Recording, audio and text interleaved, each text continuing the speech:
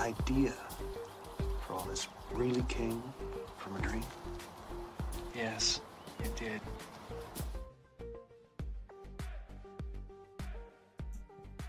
Good evening and welcome to Nox Mente. Tonight's guest is Michelle Embry. Michelle Embry is a professional tarot card reader and teacher. Her tarot work is featured monthly on Anti-Gravity magazine. She is a writer and a performer of spellcraft. She holds a bachelor's degree in sociology and philosophy and a master's of fine arts in writing. She's also the co-host of the Secret Antenna podcast. Michelle, welcome to the show. Thank you so much, Jerry. I'm really happy to be here. Yay for Michelle. You know, Michelle, I haven't told you this, but you ended up going to a place that I wanted to go. It was I had marked it down to do, and it never came around, and that's Godard. Oh, really? Yes. Oh, how wonderful. Oh, it's the premiere as far as I'm concerned. I agree. No, I agree. I had a wonderful experience at Goddard, which, that's where I did my, that's where I did my master's in writing. Yes. And I met, who my program director was there was a man named Paul Selig. Yes. Yeah, that story is wild. I didn't know who he was when I got there. So that's.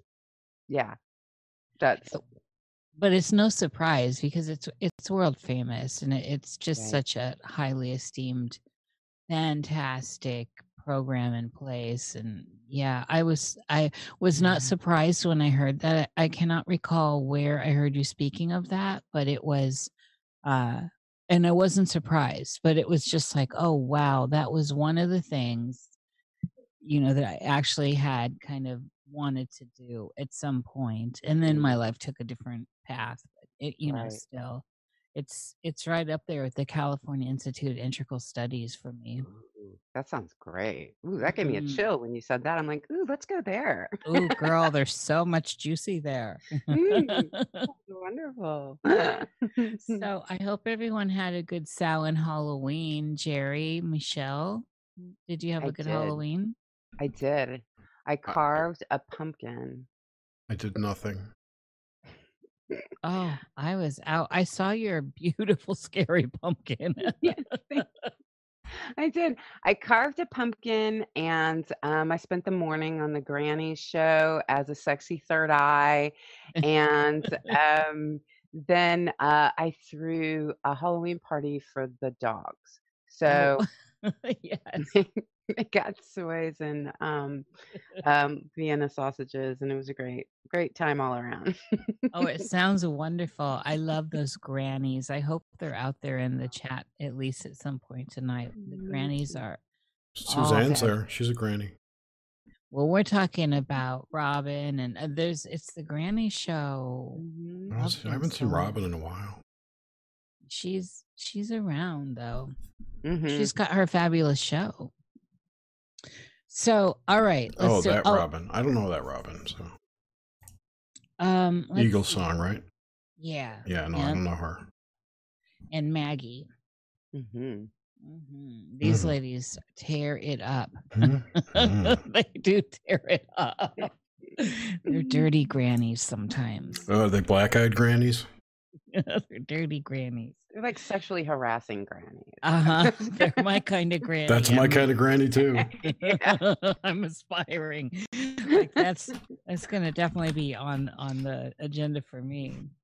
I went to just to fill out the Samhain thing. I went to my yearly corn maze with my squirrel friends and my gays, and that was fabulous. It was a different one than usual, and there were literally hundreds of people there. I was so shocked. Usually Wow. it's not so crazy, and it was good. It was really good. And then out and about and food and all this good stuff. So it was actually one of my favorite Samhains in a long time, despite all the stuff going on. Yeah. Did everyone have their masks on? It's always it's meshed. I'm kidding. You know? I'm kidding. Well, Jerry, I never know with you. If it's about masks, I'm definitely kidding because I think that's a bunch of bullshit. But whatever. It's well, they were supposed to be mandatory, but on the inside I saw some people not wearing them, and so it's just a matter of who's who. I guess it's not that big of a deal out here sometimes. Sometimes it is. So, but on the Nox Mente hayride that we're on now, let's get into this. Michelle, my belle. I love that song so much. And that is my namesake. That is where I come from. I love it. So it's like one of those songs that you can't, it's like an earwig. You can't get it out of your head. True. All right. So I want to go all the way back, girl, all the way back. And let's get a foundation going for what the world was like for you as a very young person and what was sticking out, what was relevant that still you carry with you as far as memories. Oh, yeah. Oh, that's wonderful that you asked that because I kind of thought that I might tell this story this evening. So see, I'm already clued in here. One of the most important things that probably happened to me when I was a kid is that I had my appendix ruptured. Ooh. And I had been really sick. This was, let's see, it was just before I turned 8, I think. And so I had been really sick for several weeks, lots of pain. That's an incredibly painful experience to have your appendix in that state and swollen like that. And it goes, you fever, you can't walk straight. It's incredibly painful. And my mother was taking me to the doctor, but they were sending us home. There's a lot of misogyny and classism in this story that's happening. So they keep kind of, saying, well, it's the flu. There's nothing we can do. Stop bringing her back, like literally. And my mother would push and she would keep taking me back and saying, I think it's her appendix. You should look. Well, they don't like that. And, they're like, well, I think we would check that out if we thought that was real. And so, anyway, my appendix winds up rupturing, and she drives me to the, I think, doctor's office, who then, they're kind of also like, why didn't you just take her to the hospital? Like, it's that kind of thing where you can't do anything right in this situation. So we get to the hospital and they can't find the appendix. It's because it has exploded and it is up under something, an Oh intestine or my God. something. Yeah, so they have me on the table, and at this point, I don't think too many people in modern times really experience an exploded appendix, but I'll tell you this: when um, Girl. when you go through weeks of really extraordinary pain to my mind, and then it ruptures and it's euphoric, like you've never felt so good in your entire life. Like you're floating on a cloud. It's incredible, right? So that's Is this happening. before you die from it? This is before you die from it, correct? So that's right. So they've got me on the table, and like I'm euphoric when I get there, and I'm literally like, I'm like some like starlet from like the 60s on like Valium. I'm like, it's fine, everything's wonderful, and still, and you would think, this would be an indication. It certainly was to my mother. She's like, this is a ruptured appendix, and the doctors are just not having it. And they poked and prodded on me really painfully. I had, really bruised me up and stuff for hours, literally hours. So at some point in time, and I think what had happened was, I honestly think they decided, and again, they're snapping at my mother and they're saying, like, we don't actually do exploratory surgery on children. I mean, I'm overhearing all of this. And me adding these parts into the story, it's an important part of the experience that I come through in this is overhearing, like I say, misogyny and classism in this situation. Yeah. And so, right, it affects me, So anyway, I think they finally did decide to take me into surgery, but I missed that beat a little bit. And I think they had actually, at this point, maybe I had been on the anesthesia. So I consider myself to have had what I call an emotional NDE. So, like, I don't know. I mean, but it's like you said, is that what happens before you die? Yeah. I mean, I feel like I was close, but in looking around about this, most literature will say, well, it takes longer than that to die from a ruptured appendix. So that's fine. But at any rate, what happens is I become aware that I'm dying and I am Oh, overwhelmed, overwhelmed with this guilt. I mean, I never felt guilt. I mean, I was just a kid. I never felt guilt like that beforehand, and honestly, I've never felt it since. I mean, I don't know that I'll ever experience a level of guilt like that again. It was crushing. And one of the things I was so guilty, I was leaving my mother, I was leaving my body. I think in some ways, like, I was also, this is another aspect that comes into this. I was raised, my mother claimed atheism, right? She looked for auras and did all this other stuff. So she wasn't exactly an atheist, but she didn't want to raise me with religion. So she had said she was an atheist. So at the time, I didn't have this. Um, Language for having the feeling that I had let God down. But I think there was something about that. There was some kind of deal I felt I was breaking and I was leaving my mother. Anyway, crushing guilt. And I didn't see light. I definitely saw myself on the table. But even at the time that I was looking at myself, like down on the table, I'm putting all of this in quotes because even at the time that it was happening, I was aware that was my mind's eye. Like I wasn't over my own body. Really, I guess that's the way I registered it, even at the time. Which I'll interject here to this day is the key of understanding how real the mind's eye is, and I still use this place when I read tarot cards to see mm, things in my mind's eye, and that's the first time I became aware of it, so I'll put that in there.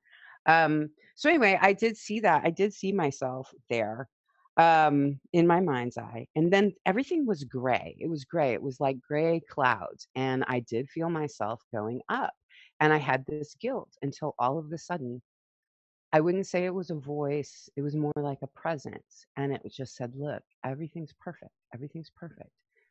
This is exactly how it's supposed to be. Your mother's fine. Everything's fine. Everything is perfect, and this is exactly what is to happen." And I was like, "Oh, okay."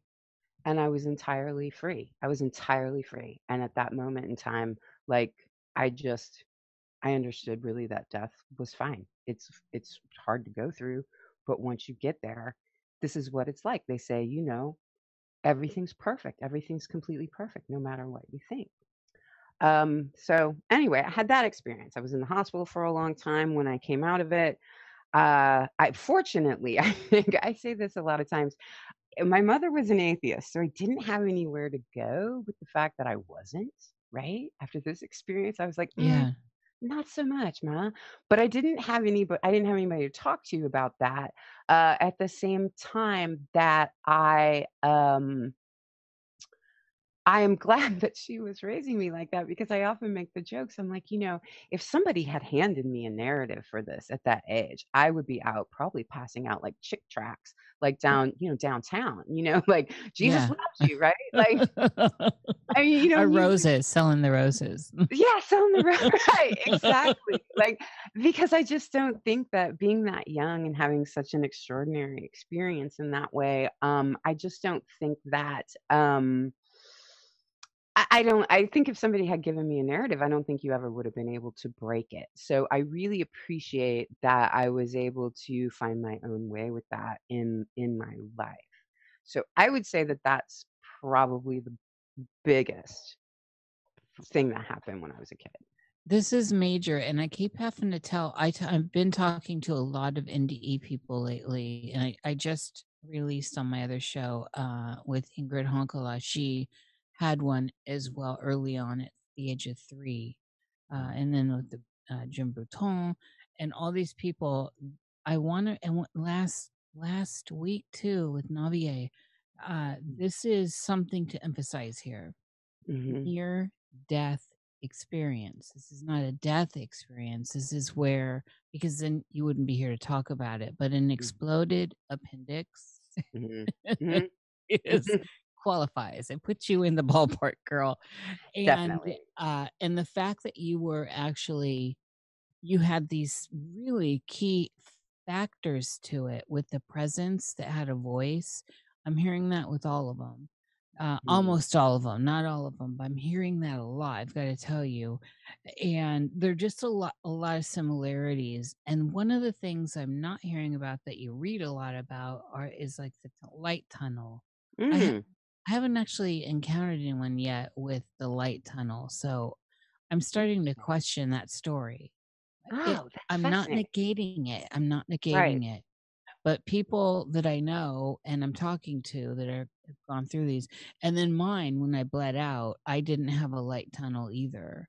But I'll tell you what, getting new blood in feels good. Oh my God, the Whoa. warm blood coming in is that's a Wow. euphoric experience too.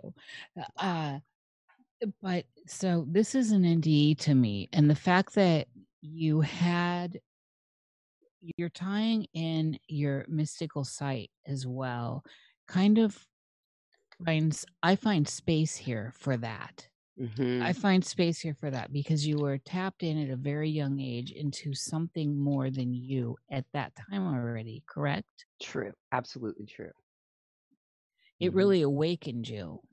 Yes, definitely. And that's exactly what this show is about. So around that time and even earlier, what was your experience with, say, the dream world? When I was very young, I had nightmares, but that did stop later on. So maybe it stopped after that moment, perhaps. I was very young and I had nightmares. But then I don't almost never anymore now. But that is probably what I remember the most about being a kid. I wasn't afraid to go to sleep, but I knew that like there was a pretty good chance I was going to have some kind of dark nightmare. I'm glad I grew out of it. But maybe Yeah. that experience changed it. It's possible. Oh, I think it probably did. You were so young. It probably did in so many ways that it's hard to conceptualize sometimes when you go from before and after these events. Uh, so speak on fear. So when you're young, I want to get some of this foundational stuff out of the way too. Mhm, So you were raised without a religion, which mhm, of course I think is a gift. Everyone who mhm, listens knows that. mhm. What about your relationship with nature?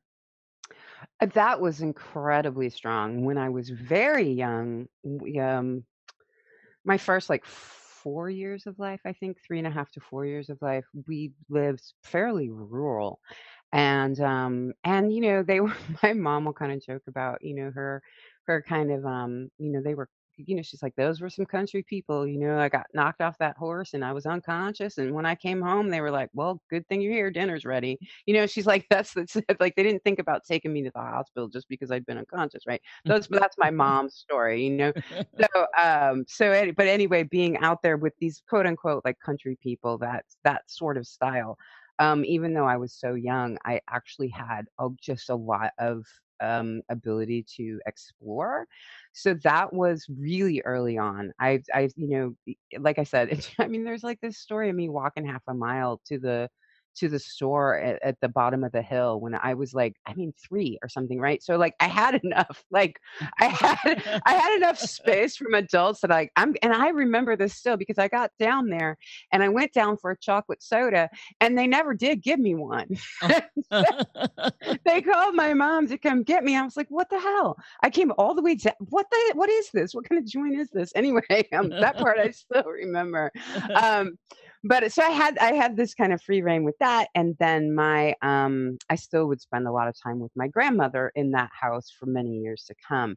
So I had a very strong walking in the woods when I was a little bit older.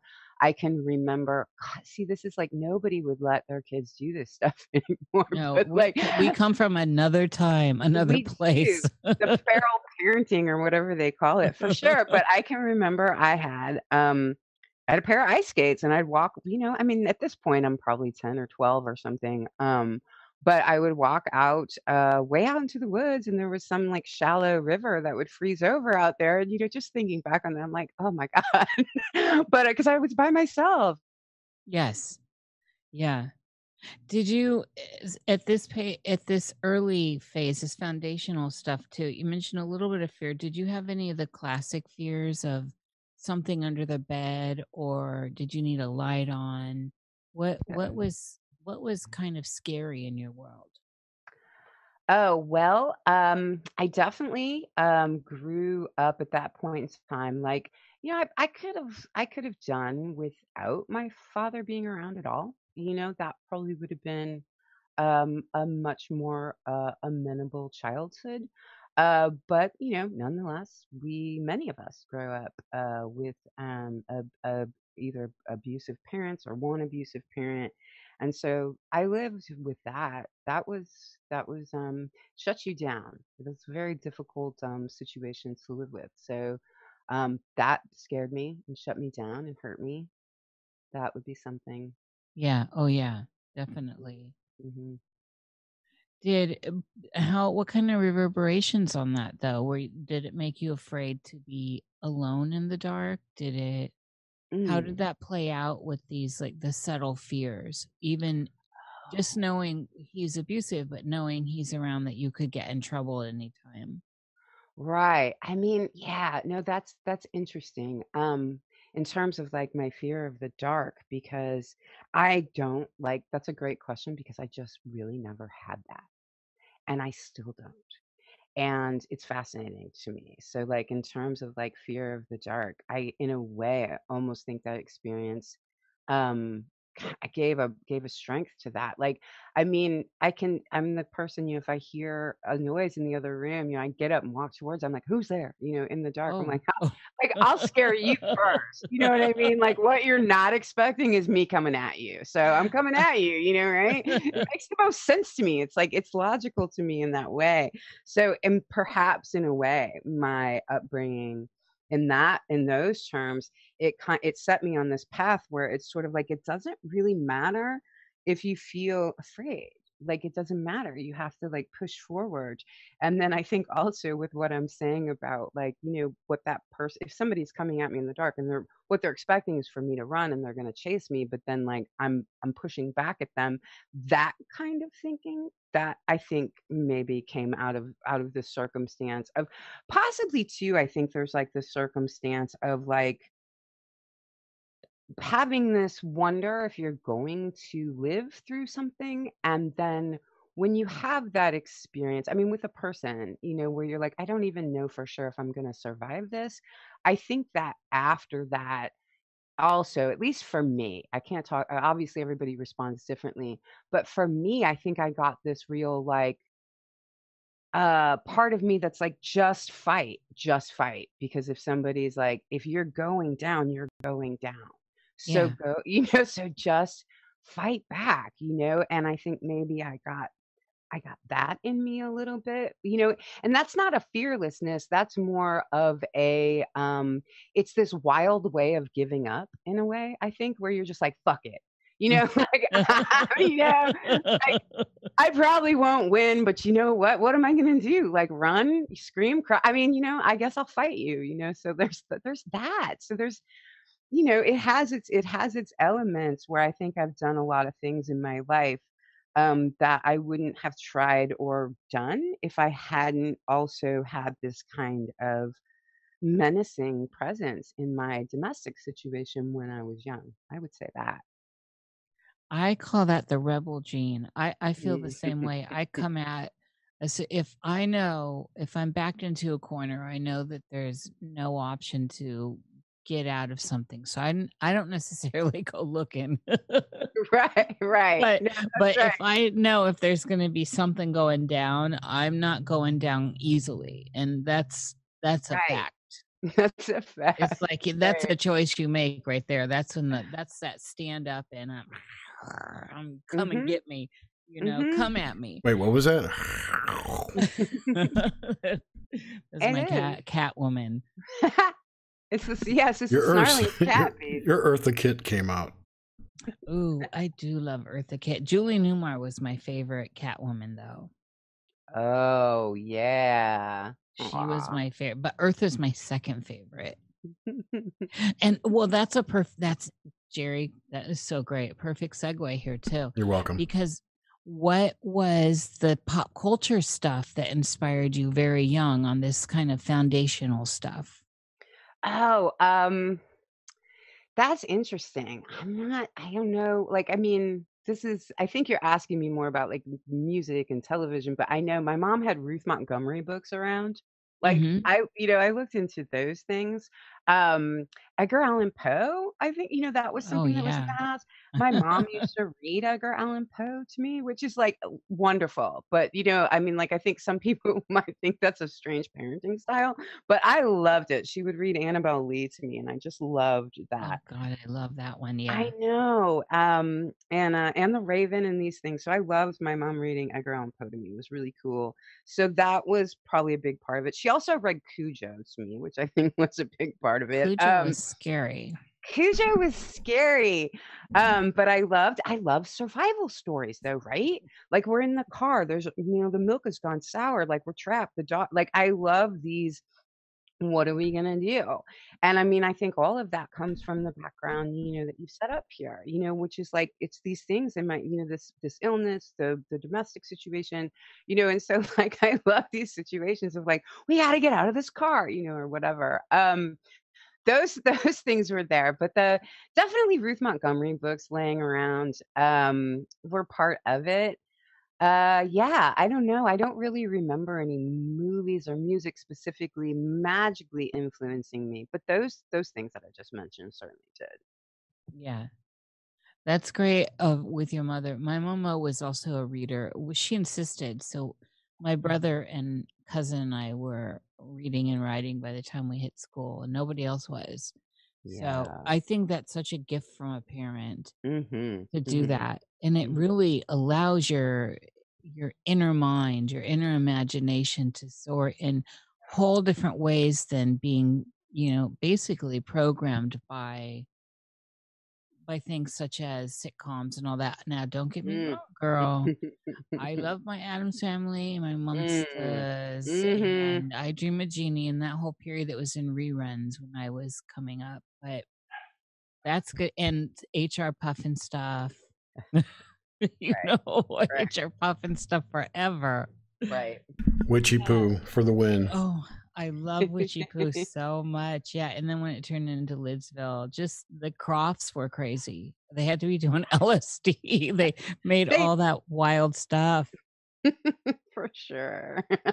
I mean, seriously, that stuff was wild. I mean, it's Yeah. wild, more wild, I think, than what is that had all the controversy in the last like 20 years ago? Those Mm. Teletubbies. Oh, what the heck? Crazy shit, those Teletubbies. Like, Yeah, when but my not kids like were little, that HR. show was on. Well, that's another right, and see, it's similar in the HR Puffin stuff kind of way that my Your dog dog's barking going to trigger that dude.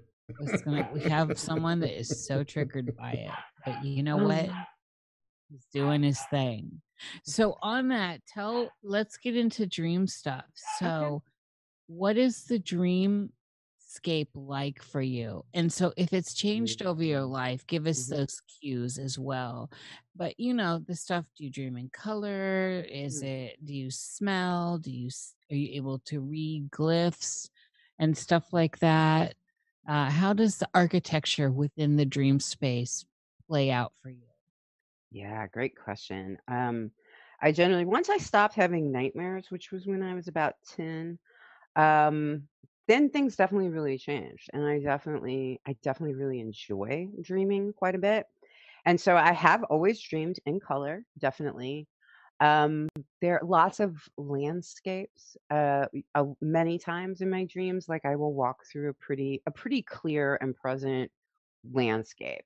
There are other times, of course, where everything is more chopped up, right? I mean, most people dream and they know what I mean, but like where it's like, you have one thing in your hand and you turn around and you're doing something else and you're in another place. And sometimes the dreams are like that.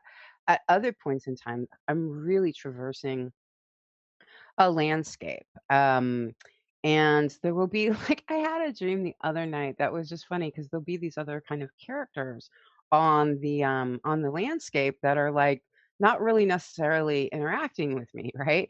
And so I had this dream the other night, it was kind of it was a little bit I needed to find my car, and that was a little stressful, and I had my dog with me, and my dog's name is Friday, and so I was like, "Come on, Friday," in the dream, and she came, she was coming with me, but there was like a man, that I wasn't interacting with. He was just kind of in this park area where we were. And when I said, "Come on, Friday," he started kind of singing Sunday, Monday, Tuesday, Wednesday. Like he sang all the days of the week. And, I just kind of look over and I'm like, who's that? Right. When I wake up from this dream, I'm like, literally, who was that? Like that guy was not, that's somebody else that was like in that dream space who, that's my take on it. There was literally somebody else in that dream space who acknowledged me, right? Because that man wasn't really part of my story.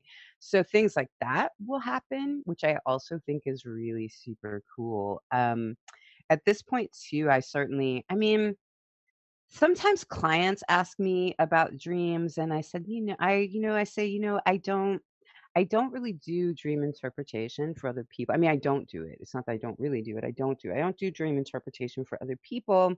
And I don't specifically have a dream dictionary that I recommend or anything like that. When clients ask me about dreams, we try to talk through what some of the symbols might mean. I maybe try to find them in tarot cards. We just kind of try to break it down.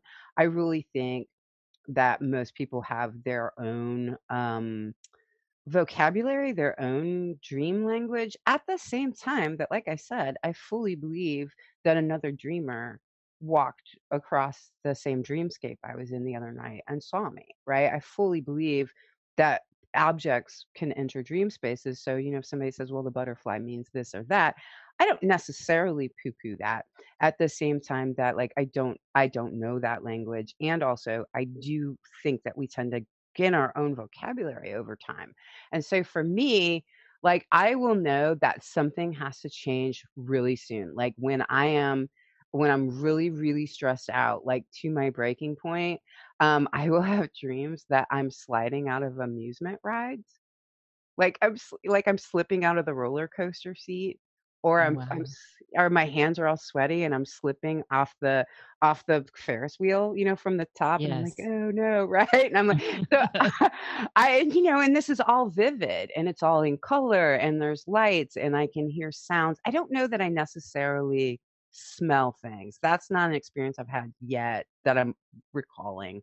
Um, but I definitely, seeing the lights and hearing the music, and I'm at the amusement park, and I'm literally falling off the amusement wheel, which sucks. Those are terrible dreams. They're terrible. But when I wake up, I mean, they could be worse, but when I wake up, I'm like, all right, you need to tell that person you're not doing that because clearly you don't like it. Like it's too much for you. So that's one thing I know. And then two, when I have dreams that have a lot of water in them, and that's when I'm like, "Oh, I'm in a place where things," because everything's changing all the time, so we're always talking about change. Um, but when I see water, I'm in a place that I'm like, "Oh, I'm at a spot in my life where things are going to shift in a way that they're supposed to shift." Like, water is this even if it's scary water, even if, like, I'm having kind of a dark dream about water, not a nightmare, just a like, "Ooh, what is that over there?" kind of thing. Even when it's dark like that, I wake up knowing that there is something in my life that is about to shift in probably a really positive way for me, and was something I mean, to put it in one way, to say that that's something that I planned on happening in this life or something that's supposed to happen. I think there's different ways to talk about that, and none of them are exactly right. But that's the sense I get from the water is this shift that's coming over me is absolutely appropriate and right. Those are some things that go on. You said there are a couple things here. I agree. You're one of the few people who've come on and said this, and I am adamant about it with dream interpretation. This is you have to know somebody really well or be in therapy with someone or have been a reader of theirs in some capacity where you understand their symbols they're working with. And Yes. so I've always been really put off by the books on dream Mhm. decoding and all that, and I've been talking dreams my entire life. It's one of those, and the cold reading of dreams, and yes, some symbols or archetypes are universal, but the archetypes shift. The collective Mhm. unconscious for people that grew up around the ocean is the ocean, or Mm. those in the forest, it's a forest, or those in a city, it's a city. These big ideas, right? And Mhm. so this is an important factor to understand. And then we just build our symbols from there. And so, yeah, I almost feel like it's irresponsible to interpret people's dreams without having some sort of knowing them or relationship with them, where you're their reader, their tarot reader, or their therapist, or something Mhm. like that. And so I congratulate you on saying that. It's a responsible thing to say. And that's where I stand. It's gets a lot of people's hair up when I say Oh, that, but it's like you really do need to understand this person's language before you start trying to interpret it for them on a deep unconscious yeah, level. It's a big deal.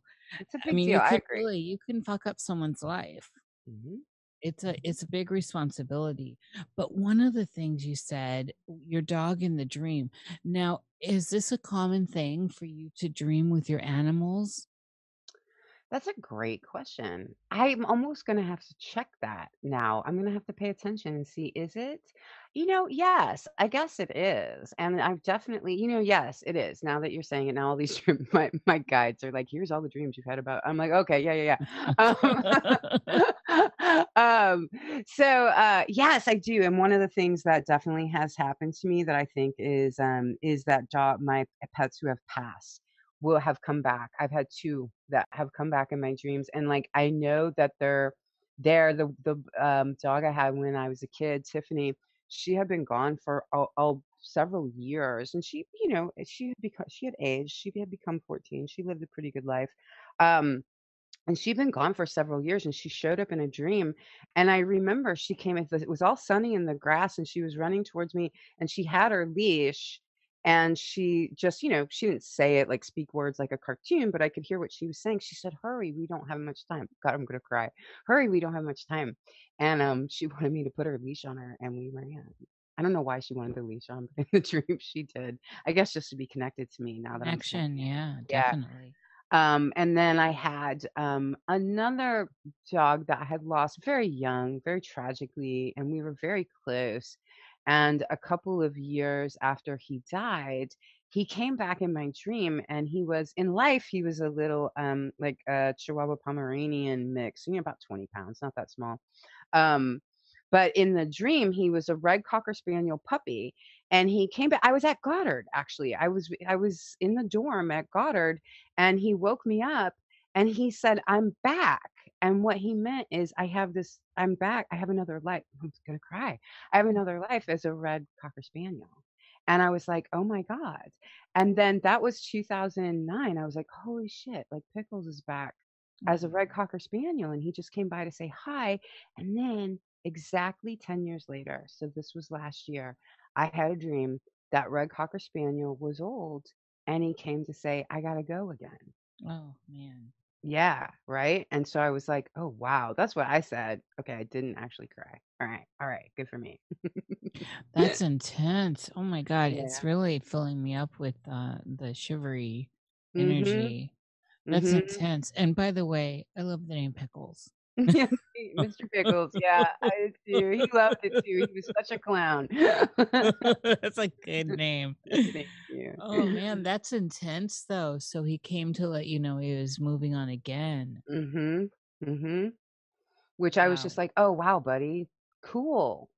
Good travels to you." It's just yeah, it was really sweet. It was like, "I had a good time, and I'm gonna go again." So, yeah, I mean, When you're communicating with them in the dream space, how is that communication playing out? Is it a telepathic kind of thing, or is he actually like saying, "Hi, I'm Mr. Pickles," you know? right?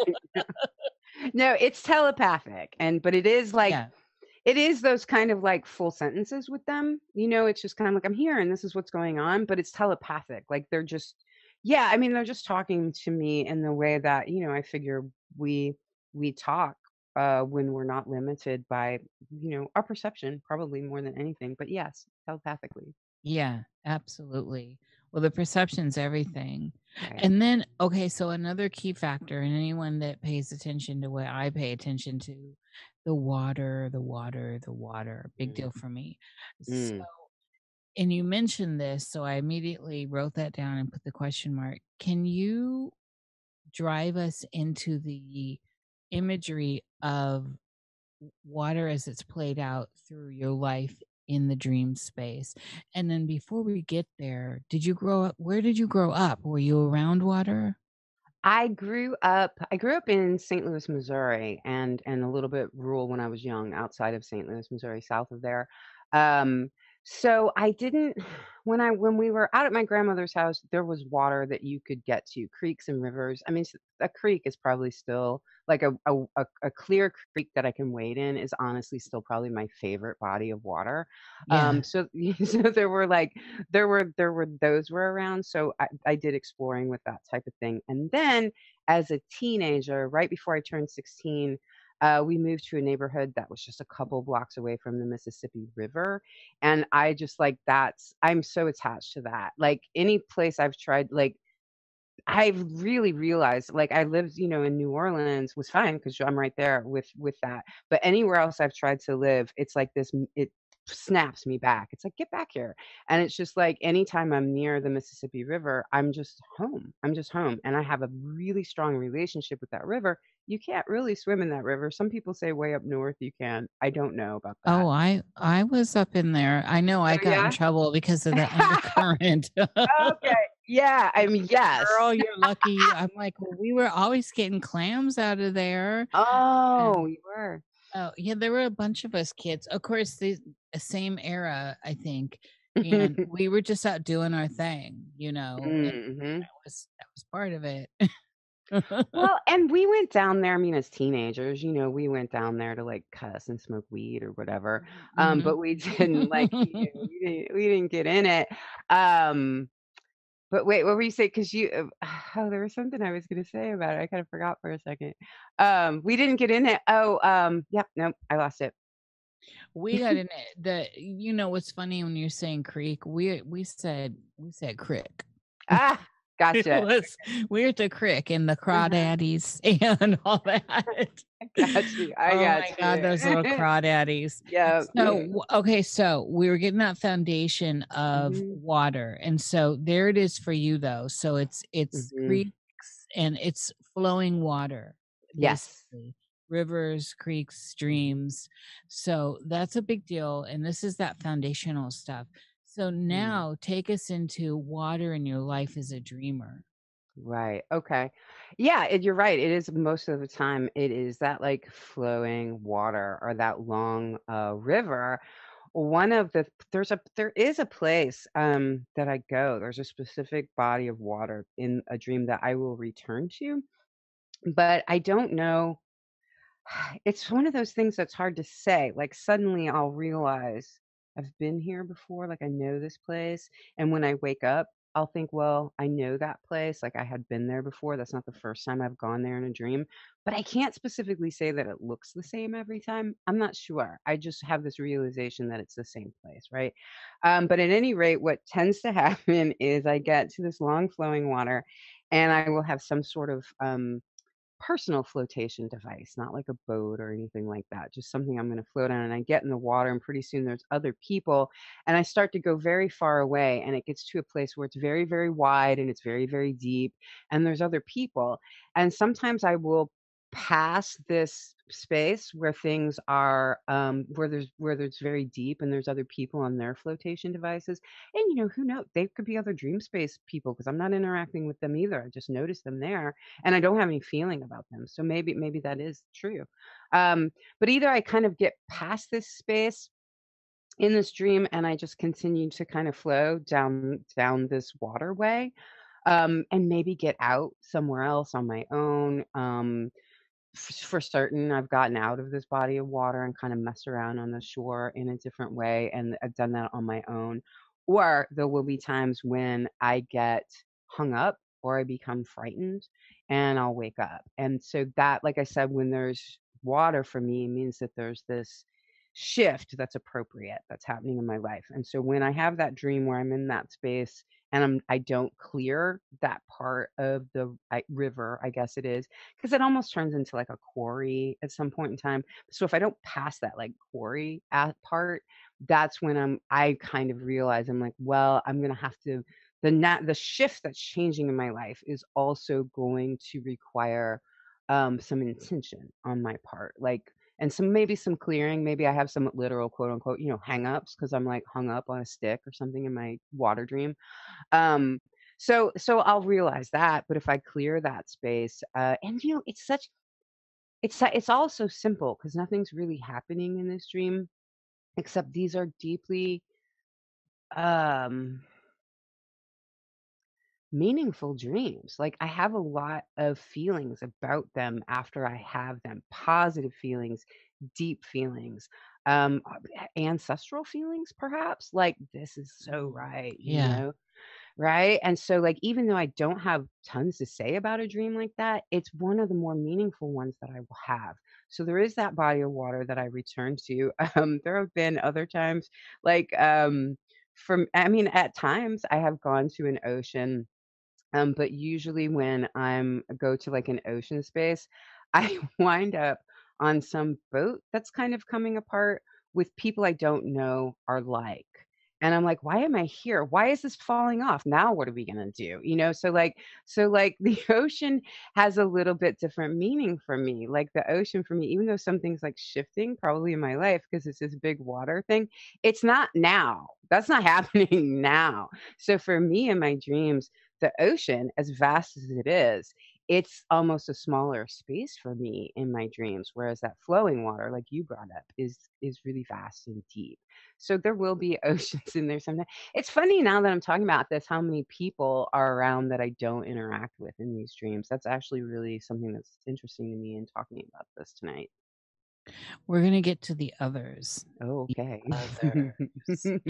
I love it. So, okay, and just still in the water space here, Mhm.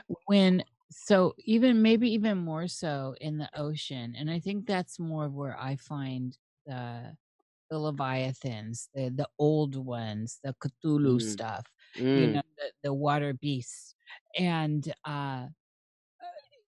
as an example, I'll find myself in deep water, ocean, sea kind of thing, just deep water, big deep water. So very collective, big symbol there, right? mhm, And big archetype. And so often there'll be scary leviathans around, and it's been my whole entire life, but I do have this history with water.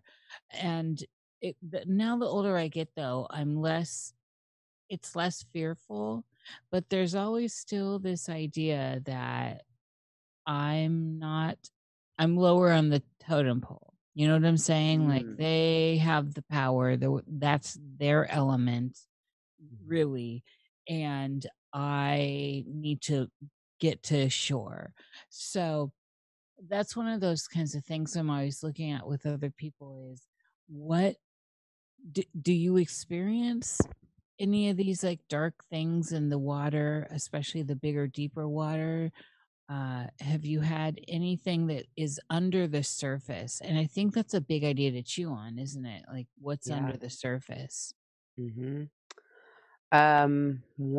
One that comes to my mind is a dream I had because I will dream about swimming pools sometimes also. But I had Oh, a we're gonna return to that. oh good.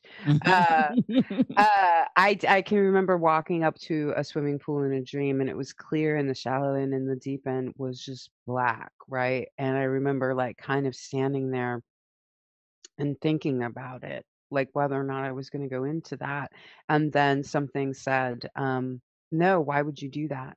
And I was like, "Yeah, you're right," and I left. This is a sensible voice. Right? Right?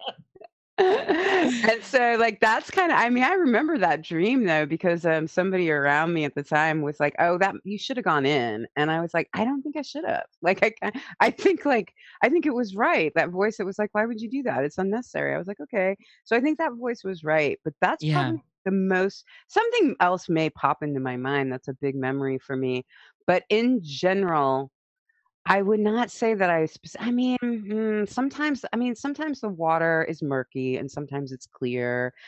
And I guess, like, hmm, it's less like coming across beings maybe than it is coming across a sense of deep foreboding, you know? Which might be the same thing. Mm. Yes. Well, and it's different for everyone. And so I grew up landlocked. So I was, in Iowa. So we had with the rivers and the creeks and stuff. That was kind of the big symbol. And my family didn't move to Georgia and all that until I think they started on both sides, although not really knowing that either side did with IBM and all this in when I was like 10. So that didn't become a bigger symbol for me until later. It was always the flowing water like you. Mm. And so with pools, you mentioned you'd had at least more than one. So this brings into mind the idea of reoccurring imagery within the dreamscape. And then also I wanted to look at pools again. And I want to say that sometimes the voice that tells us not to do something is the voice of reason, Mhm. right? Where Mhm. there is this idea psychologically that is very sound that we go where there's fear, there's power. Hello, Starhawk. But when we want to move into it, we move into it and embrace it. But sometimes that guttural experience and the voice is telling you you're not ready, and we need to understand the difference and the nuance there. And so I think that especially when we already have this idea of your character, that if there's a rustling downstairs, you're going to get up and investigate. So we know you're not a scaredy cat. That's true. That's a really great point. Right? You're not Right. one to fear and back away from stuff. So sounds like, this voice, whatever it was, sound reasonable to you and you agreed. I did. I love that. No, I Great. do too. There was something you just didn't need at that time. Right. So with pools though, Mhm. what are some other experiences you've had in the dreamscape with them? Well, it's interesting because they are oftentimes indoor, which I don't have like a lot of experience in life with indoor pools.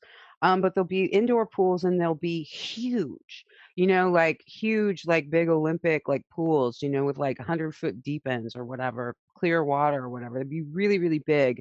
And what I want to do in them is something that I loved to do in swimming pools when I was a kid, and I'll do it in my dreams, except you can really stay underwater for a long time in your dream, so you can go really deep. And but was I would go to the bottom of the deep end, and I would like to push off the bottom and pop up out of the top, right?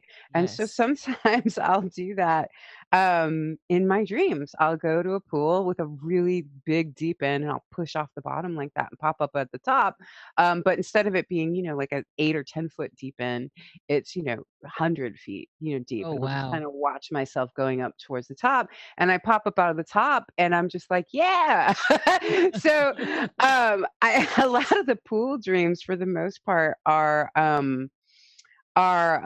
just really fun, and I think a lot of times I'm just really having fun. I mean, I've had pool dreams that weren't exactly like that, but a lot of times I'm really just having, a good time. And I think there was one dream where it's not a super strong memory, but there was a guy who decided he wanted to be like the pool manager or something. And he's like, there's no swimming right now. And I looked at him, I said, "Do you work here?" And he just was like, "Well, no." And I was like, "Mhm." And I went swimming. So, like, there was that guy, and I had fun in the pool. So, like, once in a while, there's maybe something different. But for the most part, I honestly take swimming pools as me, doing something in my dream that's just really was such a pleasure in childhood and continues to be a pleasure in my dreams. So, I usually wake up, like, really like, "Oh, that was cool." Yeah. I like that questioning aspect in you too. This is part of the rebel gene with you. You're like, well, who are you? You know, you're telling me what?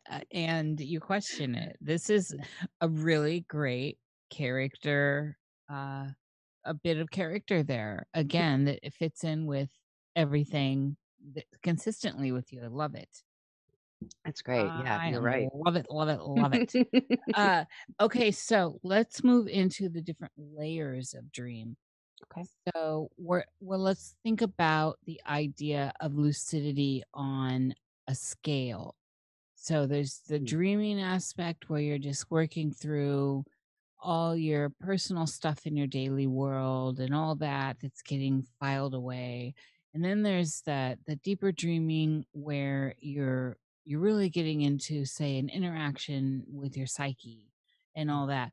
And then there's that layer when you kind of move through it and you realize you're dreaming. And now we start looking at lucid dreaming because you're becoming lucid, you're aware you're in there. And then lucidity has a long uh, spectrum there, or a wide spectrum of I'm aware I'm dreaming, the dreaming's just happening, and I'm allowing it to happen too. You're all of a sudden really in control, and it's basically you're at an OBE. So, what are your experiences with the spectrum of dreaming? Yes, that's great. I love that question because I could tell you this is one thing I remember this exactly. It was the winter of 2000. No, I'm sorry. It was the winter of 99 going into 2000. And I was living with some friends in Leadville, Colorado, which is like 10,000 feet above Denver. And we were living in this little apartment together. And we were punks, and so like our like furniture was like milk crates and, Oh yeah, yep. yeah, right. And stuff we found on the street. And one day I was walking through the living room and like I looked over and like we had these beautiful like cream colored curtains with roses on them, and they matched this gorgeous like overstuffed Victorian couch, and there was this big rug, and I looked around and I was like, "Oh, I'm dreaming." And I was like, "Holy shit." And I was still in the dream and I'm like, "Oh my god, I'm lucid dreaming. What do I do?" And I was like like I had never even thought about lucid dreaming at this point, right? And so I'm like Yeah. I literally was just like, "What do I do?" And I was like, "Well, you should try to fly." Because like I guess. And so like I tried to fly and my feet like lifted up off the ground. I was like, "Oh my god, I'm gonna fly in my dream." And then I woke up. And so, like, that's the only fully lucid experience I had, and I honestly it's just I was so unprepared for it that I didn't know what to do, and I think that that was kind of the problem. I'm like, "Fly, right?" I don't what else do you do? So that was the one fully lucid dream that I have ever had. But I will have, moments like, one of the things that will happen, and I know that this will happen to other people too, is I'll try to read something, and I can't read it, and I get really, really, really, really frustrated, and I will, either close the book or walk away from the sign and kind of say something to myself like, "Why is this place always like this?" And so right? And so, and, like, so it doesn't wake me up, but there is a level of lucidity there, right? So I'm not Yes. saying to Yes. myself, "I'm dreaming, so you should fly," right? Because that didn't work last time, so it's sneaking up on me now in a different way. It's just like I recognize that on some level, I'm not in the reality that I consider to be the material reality. So that'll Yeah. happen. Books, trying to read things will happen. Clocks, will be really funny. There was this one dream, like I actually like, I went to my therapist to talk about it because I was like, I had the weirdest rejection in my dream the other night. Like, this person came and like, he was kind of this arrogant, like hippie dude, but he like intimidated me in the dream. And he wanted to call me about something, not like date me. It wasn't like that kind of thing, but he wanted to call me. And I was trying to write my phone number down. And I just over and over, and I couldn't write it down. And for some reason that I get to in the dream as to why he made me so nervous, but I was really nervous. I was really intimidated and I was really upset that I couldn't write down this phone number. And I kept saying, just give me another chance, give me another chance. And finally, he just like grabbed the paper and was like, "Pff," and went down the steps. And I said, "Hey, what's your name?" And he turned around to me and he said, "Soul Goal." And then he went into the cellar. And I'm like, I gotta call. I need a therapy appointment. I was like, I got rejected by my soul goal because I couldn't write my phone. So, but that was still another level of lucidity also, because when he was going down the stairs, going into the cellar, I was like, wait a minute. So there was like this level of like, because suddenly I wasn't intimidated and I wasn't upset and nervous. Like all of a sudden, this person who had overwhelmed me so much that I couldn't write down my phone number, suddenly I was like, I was doing that thing like you're saying. I'm like, hey, you. Right. So suddenly I got that power back. And I think in that moment, I had a realization that I was in another reality. Yeah. This is kind of something I really steer clear of trying to navigate other people's territory in life. It's just something I think is all wise people. I mean, it's like something I think we should all do. However, what I want to say here is that for a lot of lucidity that goes on within the dreamscape, and having talked and dealt in this realm for a very, very long time, it was always my favorite subject when I was little and all through my life, that a lot of people that they want the idea, or they have the idea that I'm lucid now, I can do anything. Well, really, it's so subtle, like you're saying right here. It's so subtle. We're lucid really quite a lot in dreams. We just don't recognize it in some of these fantastic stories we hear that are hyperbolic in a way out in the outer world, where it's like you actually know you're in a dream. You're going about doing what you want to do, and it doesn't have to be this crazy overwhelming moment. Those moments when you realize, like you did, where I'm going to fly and stuff, those are getting closer to the brink of being full out of body. And then that's a whole different level. And so I find myself all the time, my normal dreams are really quite lucid. I have my personality traits, and sometimes they're not mine, but they're whatever's going on in that space, and I'm working within those kind of paradigm, or those boundaries, whatever the personality is, because it's not always niche, right? And so, although it always feels like me, but then I'll find myself in like a 17th century setting, and I'm being called something else, and whatever. But I have this, I'm aware. There's an awareness, an innate awareness. And it's almost like in real life when you're in a food coma, you've eaten too much and you have insulin spikes going on, Oh yeah. and you're kind of like, I got to get down. I've got to lay down, and people are needing to talk to you, where you're aware, but you're not. You're half in this world, you're half in your food coma. And so that is something I keep trying to bring to the table for people, is that that's actually lucidity too. And the moment we start embracing that is when it actually gets deep in ourselves, the idea that it doesn't have to be this holy shit, I'm dreaming moment, because I find in my own personal dream experience that usually kicks me out of the experience. It's like, you're awake. All right, you're out. And so I love that. I love that story with your wanting to fly when you realized you're there, but then how you just took us through this other layer that is, to me, still lucid. It makes a lot of sense now that you're saying it.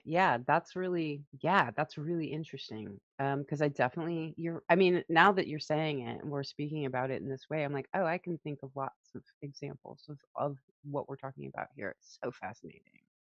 Right, where you just you can you like the idea of when you say you get up in real life, you go to the bathroom, you go back in, and you can get yourself back into the same dream, right? Does this happen for you? I don't know. I don't have a specific memory of that, but it seems really possible to me that I could. It is. It really is. And it's something to play around with. So Mm. sometimes at the beginning, it feels like your active imagination, right? Where you're like, you have this dream is so clear, you just got out of it, but your body told you maybe through the dream symbols, you're looking for a toilet or something, that you need to go to the bathroom. So you're aware that Yep. you physically need to get up and do this. But then you come back in and you go down and you reconstruct what was going on. This is if you were enjoying it and you wanted to continue. And at first it feels like you're forcing it. It's like I said, active imagination in the Jungian sense. And Mm. then once your rhythms start bringing you back down into that state, it takes over and it happens. So it's an exercise that's a fun exercise to work on. And again, it doesn't have to be I'm awake in the dream, because you're not awake all the time in your real life. Mm. Oh, my goodness. Isn't that the truth? Oh, wow.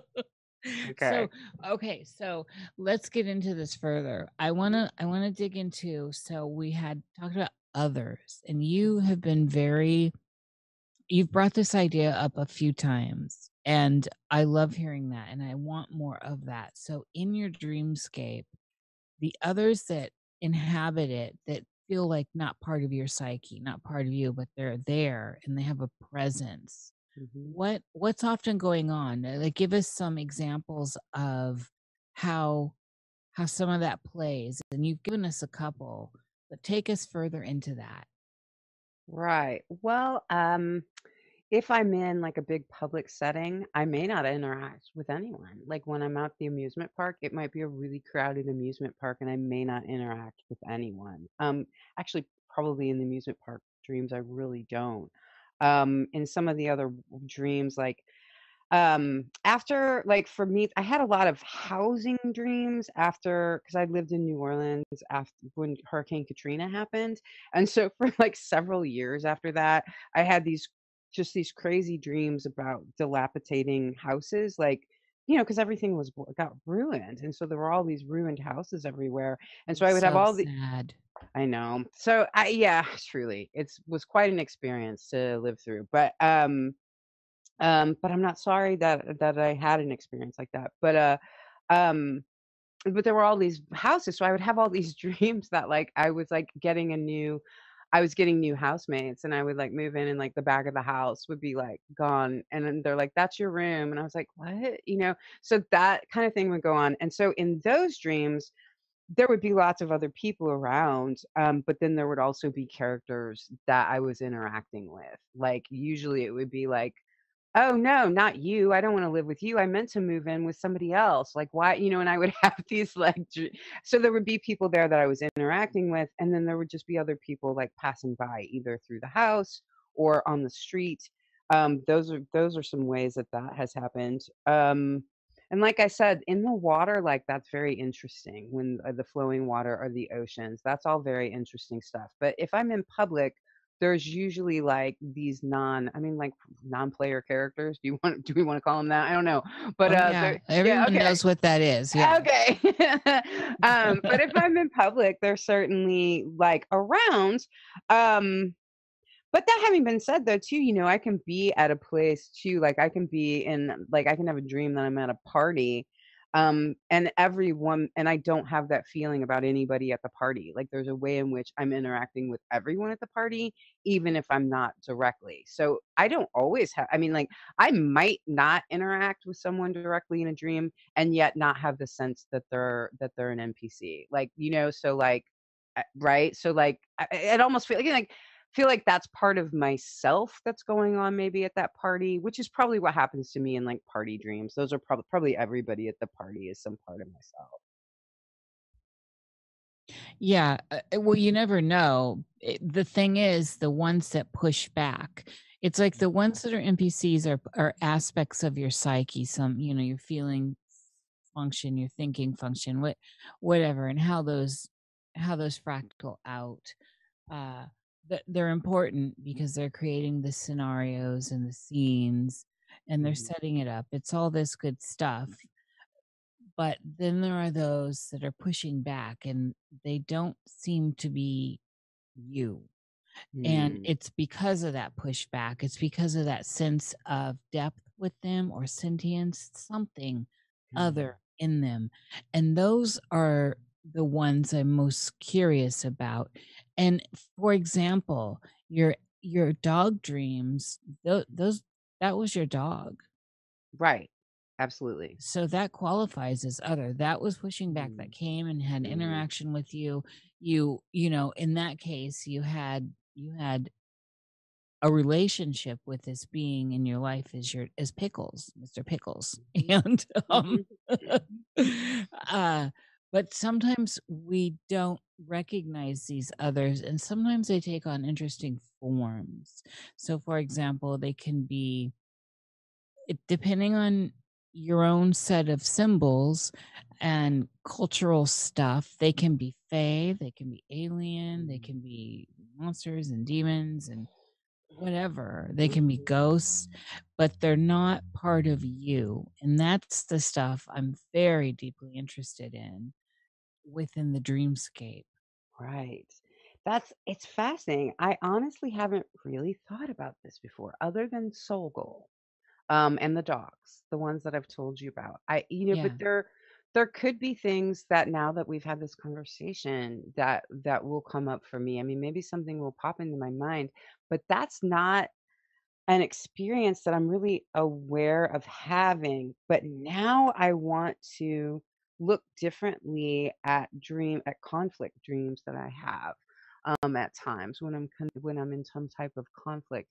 It's really interesting. I mean, those are the only real examples that I can think of at this moment for me. Okay, so let's pull out into the apparent real life.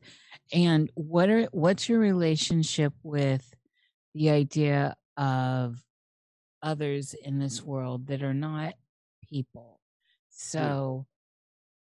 So like aliens or fae, ghosts, others that are non Homo sapiens sapien. Yeah. I have a pretty constant interaction for the most part. I mean, definitely with animals. I have a big relationship with birds. They fly in my little pink house all the time. I even had a little hummingbird. I'm not kidding at all. It landed on my finger for like just the slightest tenth of a second, but I was like, Oh, girl, that's that's magic. incredible. It was Yeah, so magical. That was just a few weeks ago, and I was like, that's wild. I've never had that. Is magic. It was magic.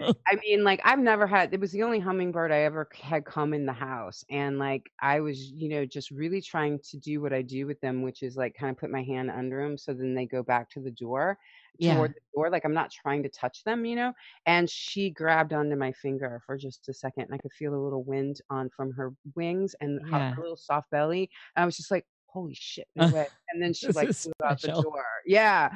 I mean, She's like, right? well, thank you for the perch. Yeah. Absolutely. It was really amazing and unexpected. So I have those relationships a lot. I mean, you mentioned like squirrels and like I've got a squirrel table out here. I keep the water and the seeds and the stuff on it. I went over there and fed them some bread today. So I have big relationships with animals. But in terms of like things that are like non-sentient, I have a very strong relationship with mostly with my guides, in particular, also my grandmother is an ancestor, a human ancestor who's around quite a bit. Now, I do really kind of I feel like I'm in a space right now where I'm starting to put more names to things around me. As long as I've been like this, I haven't been one to really name things.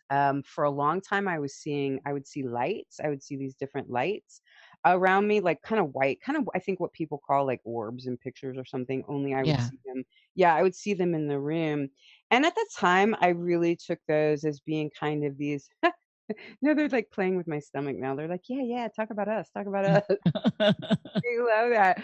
And they're very jubilant, and they're these just kind of very jubilant, happy sorts of energies, and I really took them as being just kind of these little whatever, just whatever, little orbs, little lights that were just like, "Yeah, you can see us, you think about us, it's really cool," and I didn't put a lot more thought into what that might be. Now, interestingly enough, I had a session with a very talented person. Her name is Medea, and she has a band called Painted Honey. And I did a session with her last night, and it was an ancestors session, and we talked a lot about having the stones are the ancestors, and the trees. I have a very strong relationship with trees also. So, but I'm trying to talk about non-sentient things. See, I keep going Yeah. back to nature, don't I? So Yes, you do. um, but what she said last night is she's like, you have Fae ancestor. Have you ever looked into that? And I was like, I absolutely have not. And then, but I was like, oh, that's so real. It's so true. And then I started talking about these lights, and she was saying, that's because you don't name them or know them or look at them in that way. I don't think you're seeing them. Maybe they could be. I mean, she didn't. I'm paraphrasing, or I'm telling you what I took from it. Because I don't want her to say I didn't say that. But just kind of saying like I don't. She was saying like I don't think you've called them this or looked into what they are, but I think they're all around you. And so I'm really just kind of opening up to this idea that these different ethers, I've taken things to be very much ethers. I Yeah. mean, Yeah. because I'll definitely get, something that comes through my mind that's like, go the other way. And like, and I don't think that's my own, and I listen, and I don't think it's my own intuition. I think of it as something talking to me, even though I may not think of it specifically as one of my guides who have a little bit more of a visual embodiment for me. But I'll hear a little voice and I'm like, it's not me, but I'm going to listen. And I think literally in the last 24 hours is the first time that I've really thought to myself, I could expand on what this narrative is for me and what these beings and voices are for me. And I really hadn't thought about doing it before. I was just pretty satisfied with the way that I talked um to what I feel is around me. In terms of aliens, I think that I'll tell you this. It's like I don't go, I'll tell in my workshops, I'm like, now's the time you want to call in your ancestors or, extraterrestrials. And I love it when people look up at me like, excuse me. I'm like, some people work with extraterrestrials. It's okay. I never had a strong feeling of like I wanted to contact aliens specifically. And I remember though a couple of years back, I thought to myself, I just don't get it. Like when people are saying like, and then I looked up and there was a 12-foot gray. I'm like, how did they get in? Like, what's the deal? And it's like just kind of being kind of curious. Like, I just don't understand. Like, they're totally physical in your house. Like, I just don't get it. And then one night I woke up in the middle of the night and I looked in the corner of my room and I saw all these like kind of just like white cloudy things coming in from the left and the right, and they were building what was appearing to be like almost like a transformer kind of looking, like the old kids show transformer types, and Oh yeah. they were building a creature out of themselves. And I was like, oh fuck, that's how they do it. I was like, nope. And then that was it was over. And I was like, well, at least I got my question answered. But I was like, out now, no. So that was my reaction to You that. may not pass. Yeah, I was like, oh, not having it right now, not now. But I mean, I did ask, right? I was Yeah, like, well, how do you yeah. get in? And they were like, well, this is how I get in. I'm like, oh, well, get out. So that's my experience with that. It's incredible. And there's this idea for me that the others are all kind of the same thing and they wear different masks. So the Yeah. Fae have kind of come in. It's like almost like they're the modern day Fae, right? And there's the good and the bad of them and the various races and all of this. Part of me really clings to that and feels something there when I think of it in terms like that instead of pushing it away. And I will say this, Michelle, ever since I first encountered you, you have always given me a Fae energy, by the way. It's just there. I know you've heard this. It's got to be around you because it's there. You just, girl, you serve that. That like the other person that said it was last night, and like it definitely really resonated. She said very much the same thing. She was laughing. She's like, "That's like such your lineage, like that's so where you're coming Yes. from." So that's Yeah. great to have that confirmation. I've been thinking about them like all day, and I'm gonna look into it some more and just kind of visualizing. I mean, my visualizations of fairies at the moment I mean, they're cute, right? Because they're the cute little fairies with their wings and their little dresses and stuff. And I'm Oh like, no. yeah, exactly. I told myself, I'm like, I bet they don't really look like that, but I'm trying to start like having. I laughed at myself today. I'm like, those are so cute, aren't they? But that's what the impressions from life, right? So I'm gonna look into it more, and it's a really exciting new path for me to be on. Yeah. Well, that's the Victorian version of them. But you've Mhm. got to consider that there's just a whole plethora of mythos around them. So there's the scary ones and there's just a whole bunch, and there's lots Mhm. that you don't want to encounter. And they don't want anything to do with you unless you have something for them. And there's a whole bunch of there's a lot of darkness. They're demons. So Sure. All demons. Those demons. Well, and and you, You gotta watch that's what the Jerry's fairies. right. The fairies on in True Blood, I think, were a good representation.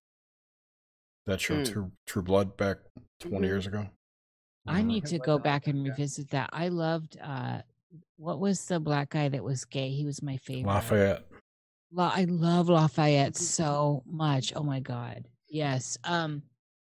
That show was fantastic. I didn't watch every season. I think I watched the first couple, but For the season with the witches wasn't that great. how deep in was that season? 4th, maybe 5th, something like Okay, that. yeah, I got in I think like 3, and I thought it was so solid and great, especially coming on the scene at that time before we Yeah. entered into this area where everything is now that. Yep. So yeah, the phase with you. I don't know what kind, but it's definitely a lovely kind, and it's definitely. But you're fierce too, Michelle, and you know this. That's true. And you know I what? wouldn't mess with you, and so you give up that. You got a real sense of boundaries, and that's healthy in the world. So, And it's so important when you do this work. oh, you have to have them. People who don't have Mhm. boundaries people who don't have boundaries are, oh man, I don't even know where to start. That's another Yeah. show. Right. So what about the precog kind of stuff or the Yeah. dreaming true? Have you had any of that happen for you? Dreaming's true. Is this sort of I'm learning so many new words, but so is this like it's like precognition, Yes, what a through lot of people dreams. call through dreams. So you dream it and it comes to pass at some point, and and it can be tomorrow, it Mhm. can be 20 years from now, and it can be something really mundane. Oftentimes it is mundane. Yes. Yes. I do have that, and it's always really mundane. And it's so funny to me because I will be like somewhere like, like pulling up to get my like vegan Whopper or whatever, and I'm like, "Oh my god, I dreamed this. I can't remember when, but I had this dream. I've been here. I've gotten this Whopper before." That's like this is not the first. I'm gonna eat this Whopper for the second time. Yeah, right. So I'll tend to have that experience, or sometimes even emotional experiences will be like that. So I'll have an experience with another person or people, and just my own memories, that has this specific emotional signature, emotional moment to it, and I'll have a recall of some dream I had that absolutely really had nothing to do with the situation. But I'll recognize, I'm like, yet at the same time, that dream was trying to speak to this feeling that would come at this point in time. No matter, even though if I tried to explain the feeling and the dream I'm remembering, it would make no sense to anyone else. I become very aware that it's when I was in this room in this dream, I had this same feeling, but it was about a moment in the future. So yeah, they're all really mundane and not that, useful for like navigating your life, but but it's interesting because I just am really, every time that happens, I'm like, what in the world? Like, this is incredible to me. Those are my experiences with that. Yeah, and that's the thing. And this is another thing, like when I was talking about the idea of lucidity, how we think you say precog and you think, okay, this person that comes out of the dreams and they're telling this fantastic stuff that comes to pass on the world stage and all that. But really, the majority of precog dreams are mundane. You're having that impossible burger again, or Mhm. you're walking through a doorway and stuff like that. And if you think about that and you get into inhabiting that idea, it's a very big deal because it's a bridge between here and there. Mm. Do you know what Wow. I'm saying? I And do so now. then let's take Mhm. this idea and move into that realm or that funny weirding space they call deja vu. Mhm. Right. Take us Uh, down your deja vu alley, girl. oh man, I love having deja vu. Me I too. They're so love good. I'm like, yeah, I feel like everything's right when I have deja vu. And I can, of course, I can never get out of my mind the Matrix. When you have deja vu, it's because Oh they say, "Oh, yeah. I gotta chill." See, it's because they changed Yes. something in the Matrix. So like that's such a formative concept for me that I can't. It's hard for me to get away from that. But I also love that idea. So every time I have deja vu, I'm like, "Uh-oh, what are you up to now?" I just like just fun for me. But no, I love to have deja vu. And when I do, the way that always sits for me is I'm like, oh, I'm having this like I have done this before. I've done all of this before. Who knows how many times.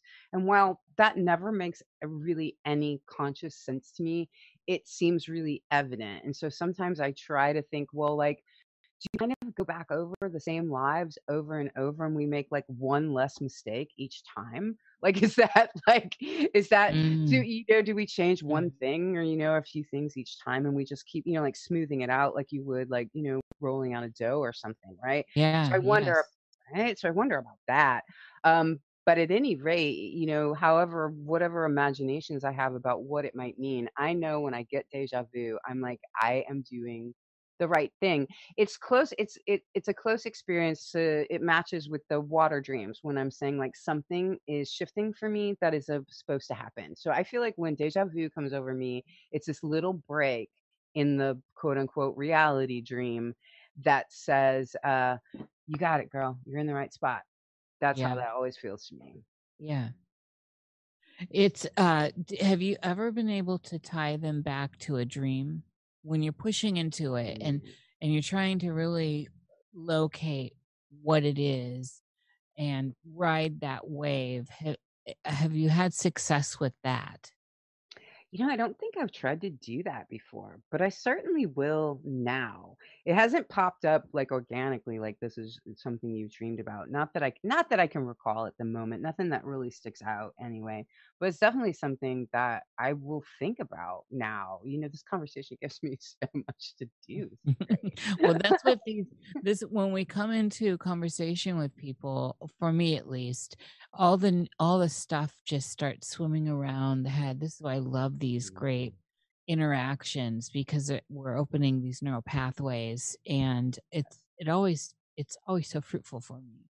What Mhm. so with this though, what about how you traverse the idea of the dead? So we've Mm, got the dogs. mhm, Have you seen anyone you know that's passed? Did you know they were going to pass before they mm, passed?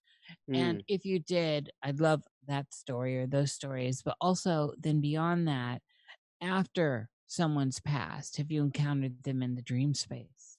Oh, yeah, that for sure, and life space. Like, there's definitely, like there's plenty of Yes. yeah, there's plenty of encounters with the dead for me. That's definitely, that's definitely 100% true. I have never, when I started reading tarot cards in 2002, and then I decided to go professional in 2012. And when I first decided to hang my shingle out and start reading, taking clients, um, I sat down and I did, my own, sort of free form ritual. And I said, I don't ever want to know when anybody's going to die. I'm not doing that work with clients. I'm not doing this. I don't want to know. I don't want you to tell me. I don't want you to show me. I don't want to see any of that. That's not what I'm in. That's not what I'm about. And so like I put that boundary right on it, because I felt like it would make me the clinician that I wanted to be. I felt like it would make me the breeder that I wanted to be. So in my work with clients and my work with tarot cards, I never would see that because I mean, someday if somebody needs to drive over that boundary from the other side, they're going to anyway. When they're like, "Sorry about your luck, girl, but I got to tell you that one right there, grab her." You know, like you can put this fence back up later, but I just had to tell you that, so like, right. So, but for the most part, I have put a boundary around that, similar to the way that I'm like, I don't need you building big aliens in my house and stuff. Like we're good. Just because we all have the things we feel like we want to encounter and things we feel like we don't want to encounter, I think. So I have not had that experience in terms of like knowing someone was going to die or seeing that death. I am also vehement that that switch is turned off for me. So I will put that out there. But that having been said, because this is another funny thing, because people will get a hold of me about talking to their dead. And I always say, well, I'm not a medium. And then all these other mediums are like, but you are a medium. I'm like, shh, don't tell anybody. So when people come and they kind of want to talk about that, I'm like, well, I am not the person, there are people I trust that I will send my clients to. I'm like, I trust this person. I trust this person. But on the whole, like, that's not the type of work that I do. Now, that having been said, right, sometimes I'll be like, oh God, your dead mother's behind me. And fuck, and like, but I don't say that to my clients when I'm working with them, because that's me. This is not, obvious. This is me. This is the way I want to work. And I don't feel comfortable with that. So what I'll do when that happens is, instead of saying, okay, your mom's here and she says this, I'll say, well, what do you think your mother would say to that? Or I would think, if I were your mother, I would say this. Like, I go in these places, ooh, I'm getting the chills. And I'm trying to like lead a person into their own sense of their mother being present, right? Yeah, that's solid. Not me. Yes. Right. So I have a question. Mhm. How do you know that these apparitions, or whatever you want to call them, are actually those people, or just your Mhm. manifestation, visualization of that energy? Well, that's a great question, because I don't feel like I do. And that's part of why I run my sessions the way that I do, because I'm like, I'm just not totally sure. A story my mother told me, she's had done some automatic writing before I was born, and she, which is interesting, but she thought she was talking to her father for a long, or she was trying to talk to her father. That was, her father had died, and she was trying to talk to him. She missed him, and then at some point, she just like, and this went on for months. She filled up notebooks, with it. And but at some point she just went, "Oh my, I have no idea who's talking to me. I don't know who this is." And so she put all those notebooks away and she never did it again. And that was something that she raised me with. Is she said, "Look, these spirits are everywhere, but honestly, Michelle, you don't know who they are. And on the Exactly. whole, right? On the whole, they can't help you that much in living." And that was her message anyway. And so she's like, so you just kind of don't need to mess around with that. And so that is clearly something that I have continued to carry with. It's very smart. And she set me up to like understand that, because all of these tools were fine with her also. Tarot cards, auras, all that stuff. The one thing too is, when I was a kid, she was like, just don't play with Ouija boards. And I still don't. I'm just going to say, it's like, imagine believing that the thing on the Ouija board is telling you the truth, right? Right. And she was like, all this other stuff is fine, but those Ouija boards, just don't touch them. And I still don't. So there's like, so obviously, like, I'm a mama's girl, right? She told me, she's like, don't talk to the dead. Don't play with Ouija boards. And I'm like, okay. So like, but I feel like that's all really given me a really solid standing to be on. So I don't know, Jerry. I don't. I was just curious. Yeah. No, it's a good question. I think it's an important question for other people to think about also. Yeah, and I would ask the same of your quote-unquote guides. Oh, I can talk about that also. I would love to talk about that, because my guides, quote unquote, right? I mean, what are you gonna do? I even tell, I have some atheists in things that come to me for readings, and I tell them, I'm like, look, I use the word guides because it's generic. Honestly, you take it however you like, whatever it means. But so for me, here's how it happens. They come in on my right side. And so that's part of how I know that it's them. Sometimes I will see them in my mind's eye, and it's very stereotypical, right? Because my mind's eye only has what it has to work with. So they're kind of they're glowing golden lights in like monks robes, right? Which I think is hysterical, because I think they put on like the robes just because it gives the light some like form, so that they can make gestures, because they do a lot of gesturing. They shrug a lot. They're like, I don't know, I don't know, I don't know. Like when somebody asks like a question like, am I going to be happy working there? The guides are like, depends on, they do a lot of that. And or nodding, shaking their head, all of these type of things, all of these gestures, right? Facial expressions that I will know what the facial expression is, even though they're like an orange glowing light, right? So they do these types of things, and that's how sometimes they'll say like, tell this story, and I won't know why, and I'll tell some story, and the client is like, that's what I needed to hear, thank you, and I'll still have no idea what's going on.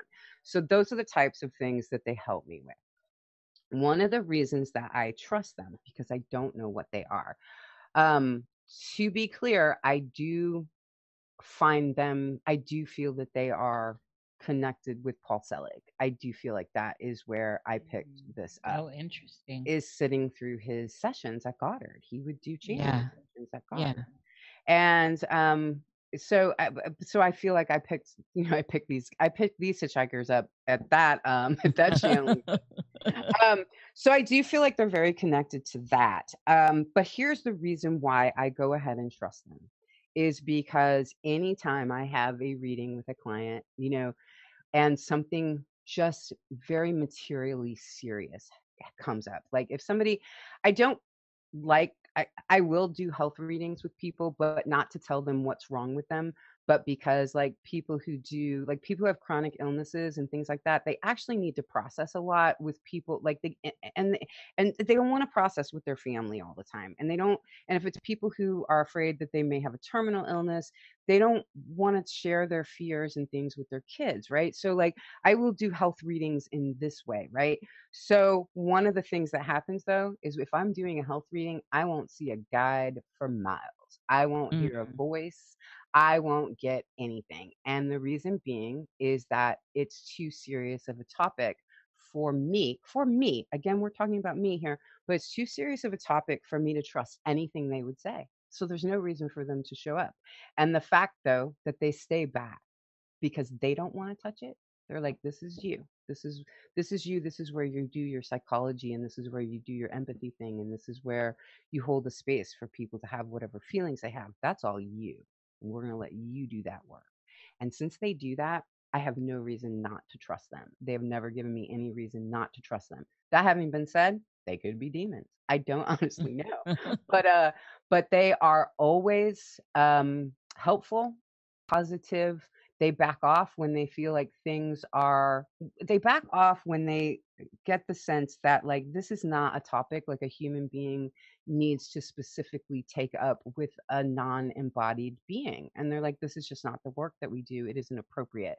I get that from them, even if it's not just my boundaries. I think they agree with me. So that would be my answer to that question.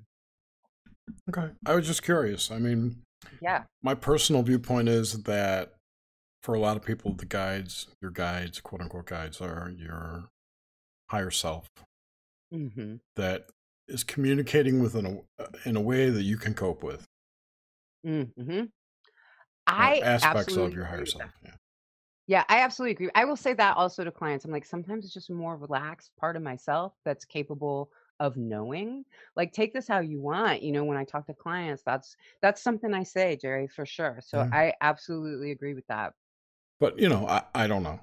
I'll be the first to admit I have no idea. It's just my general thinking on it.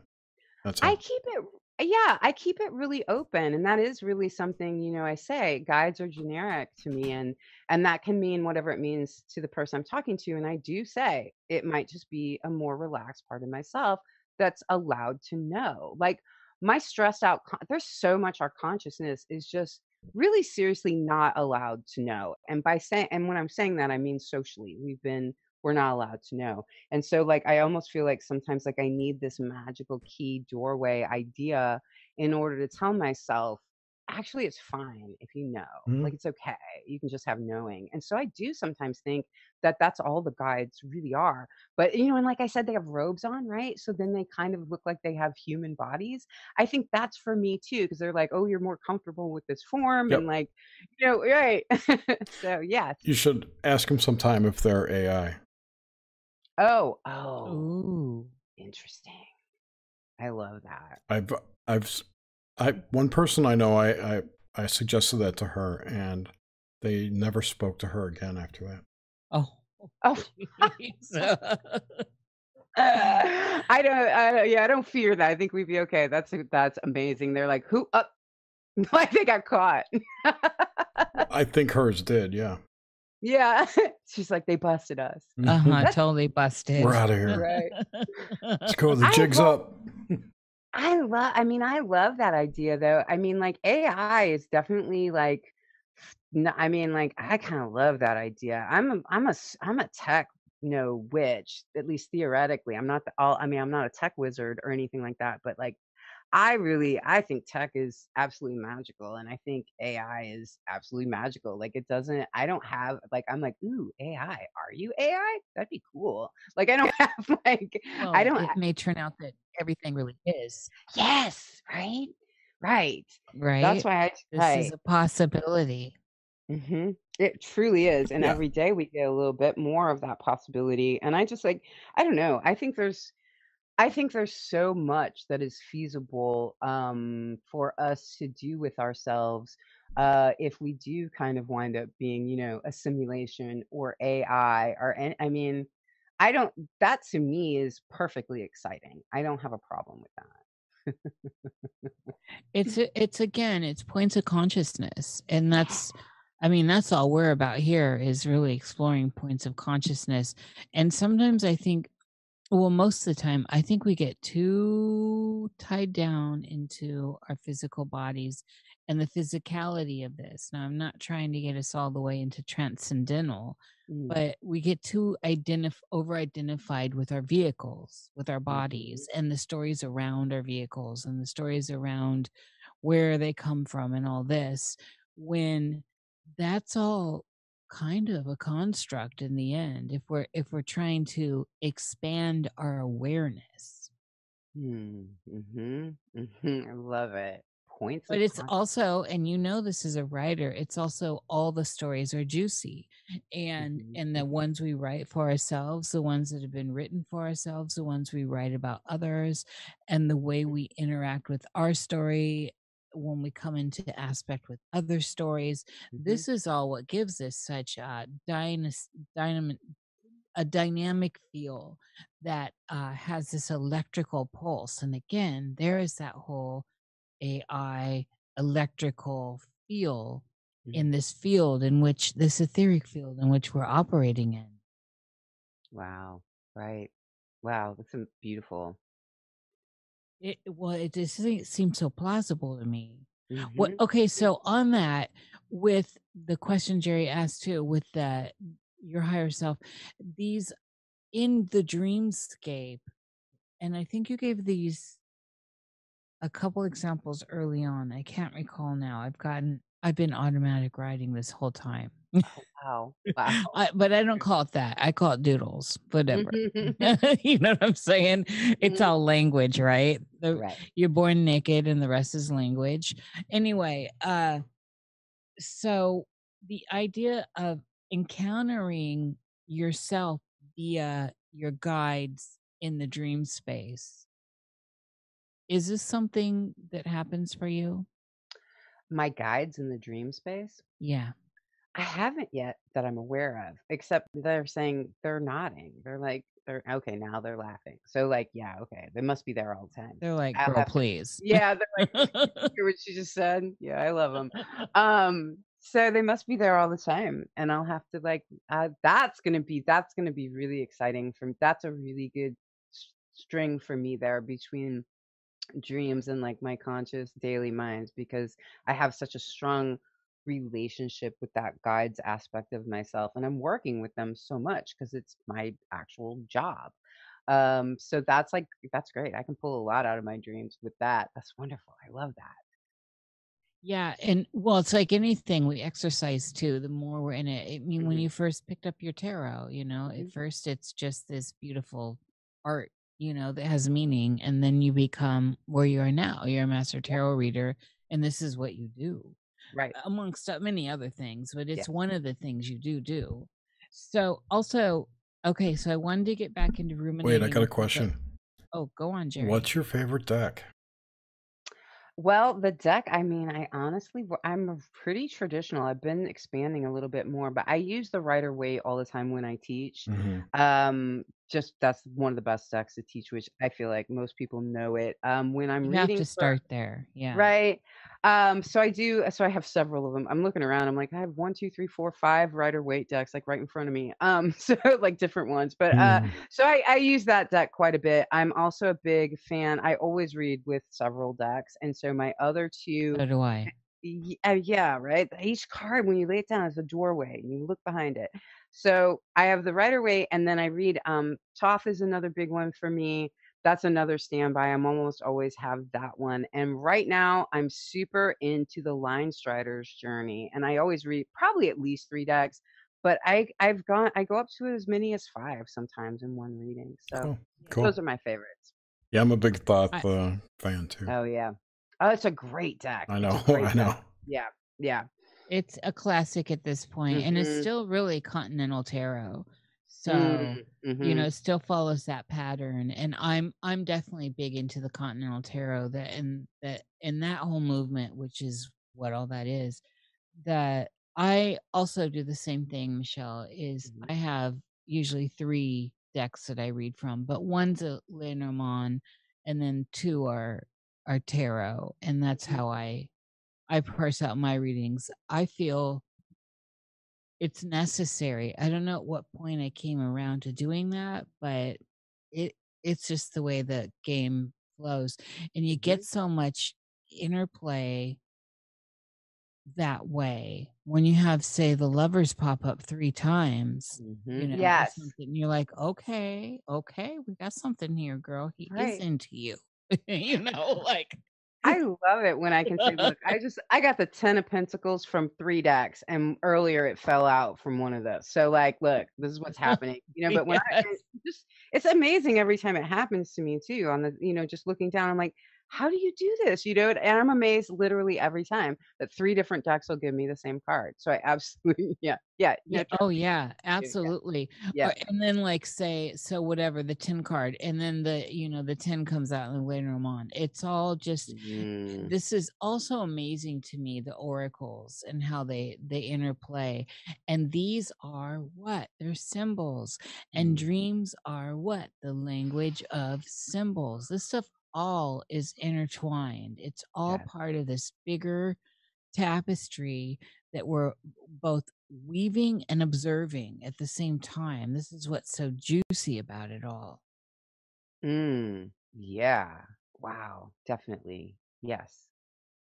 So I like to before we ask, well, before we get to questions from people, I don't look at the chat when we're in conversation or chit chat. But I do like to kind of hone in on the dead.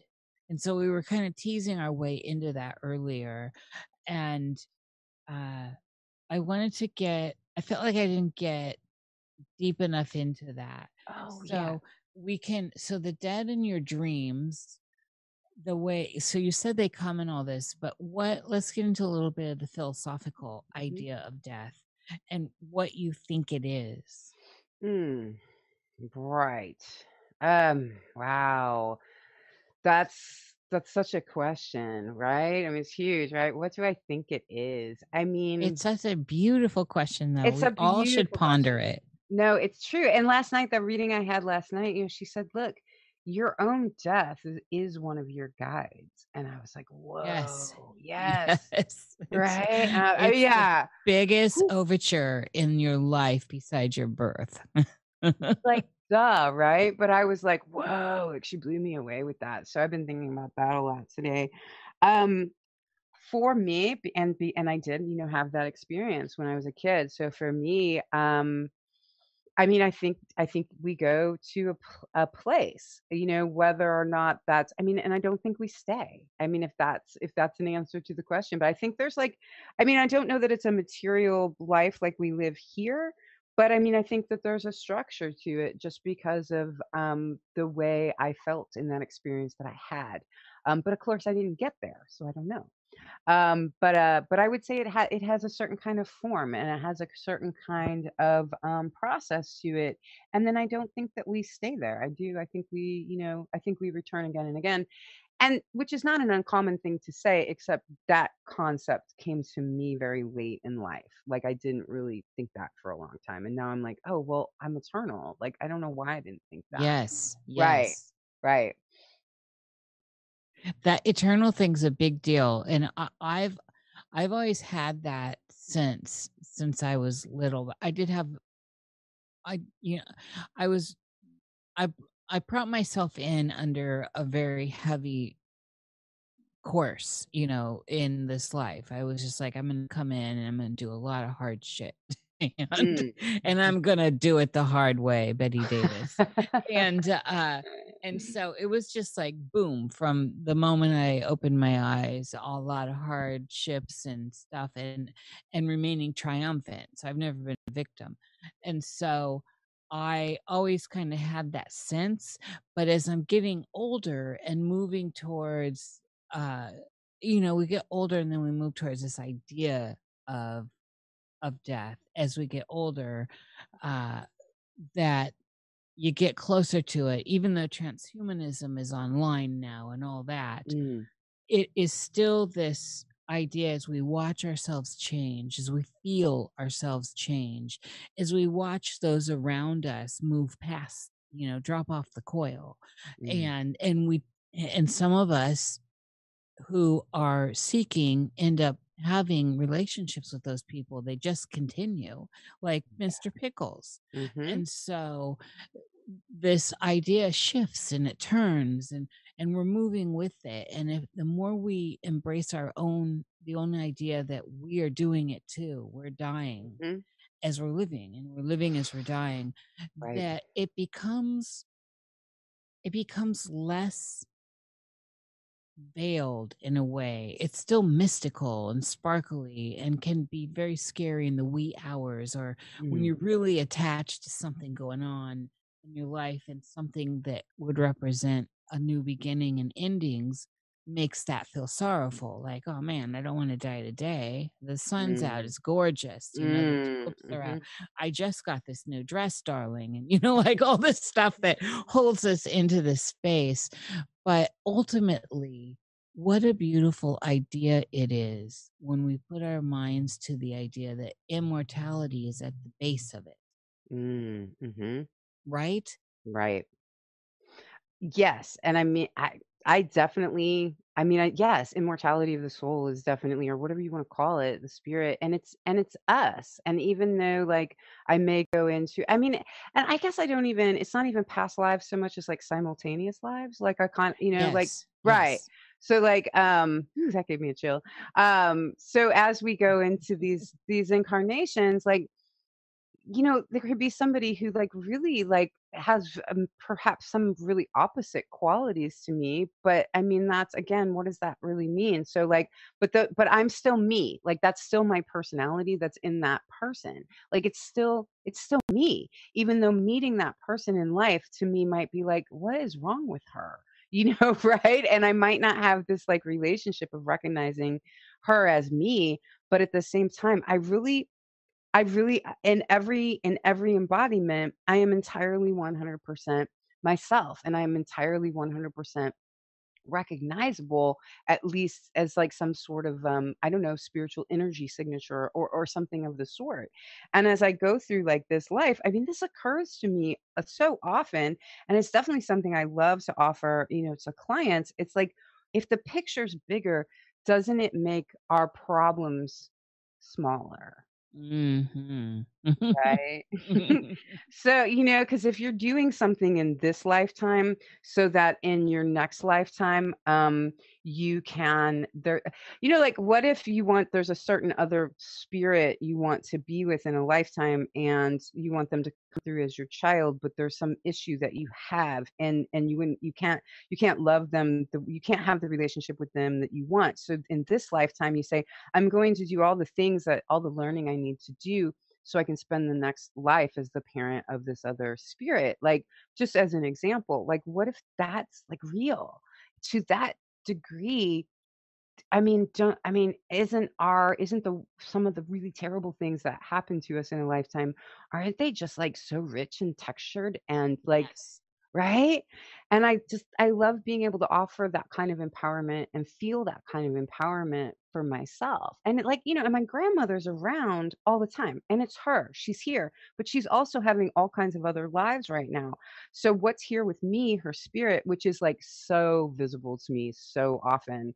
Um and she's so young, and she's wearing this gorgeous dress, and she's so happy. Um one of the things is that it's an impression. It's an impression of who she was to me. And that's, and it's that makes it no more or less, real, as we might say. It's still real, but what's left behind, so to speak, this residue of her, this impression of her, totally 100% her, and she can be present for me and also living all kinds of other lives. But with me, it's the impression of the life that she spent in proximity to me, and it's just, I love that, and I love feeling like in some way I have her all to myself in that sense. Yes. I love this. This is beautiful. As you were speaking, and I know you make I've seen some of the beautiful things you make, the books and all this, that I got this distinct idea of spiritual decoupage, Mm. right? Mm. With the impressions of, and how, and another thing that came to mind was I've always loved my elders. So I've always honored them and loved talking because I love stories and I like Mhm. applied wisdom. And that comes with, doing it the hard way, as Betty Davis would say. And so one of the things that I've noticed repeatedly, even talking with my grandmama, but others, they're all passed in my family, but is that this constant through my life, I've heard the same thing. When I was young, I felt like myself. Then I got older, I felt like myself, and on and on. And now I'm 98 and I still feel like myself. I Mm. can't move as well. I can't do this or that. I don't look like myself. I've had a million lives within this life, but I still feel like myself. Mhm. And I started to ponder that, Michelle. I started thinking about that on a bigger scale, in the macro, right? In the overlay of different timelines or different selves, of reincarnation loops, all of that.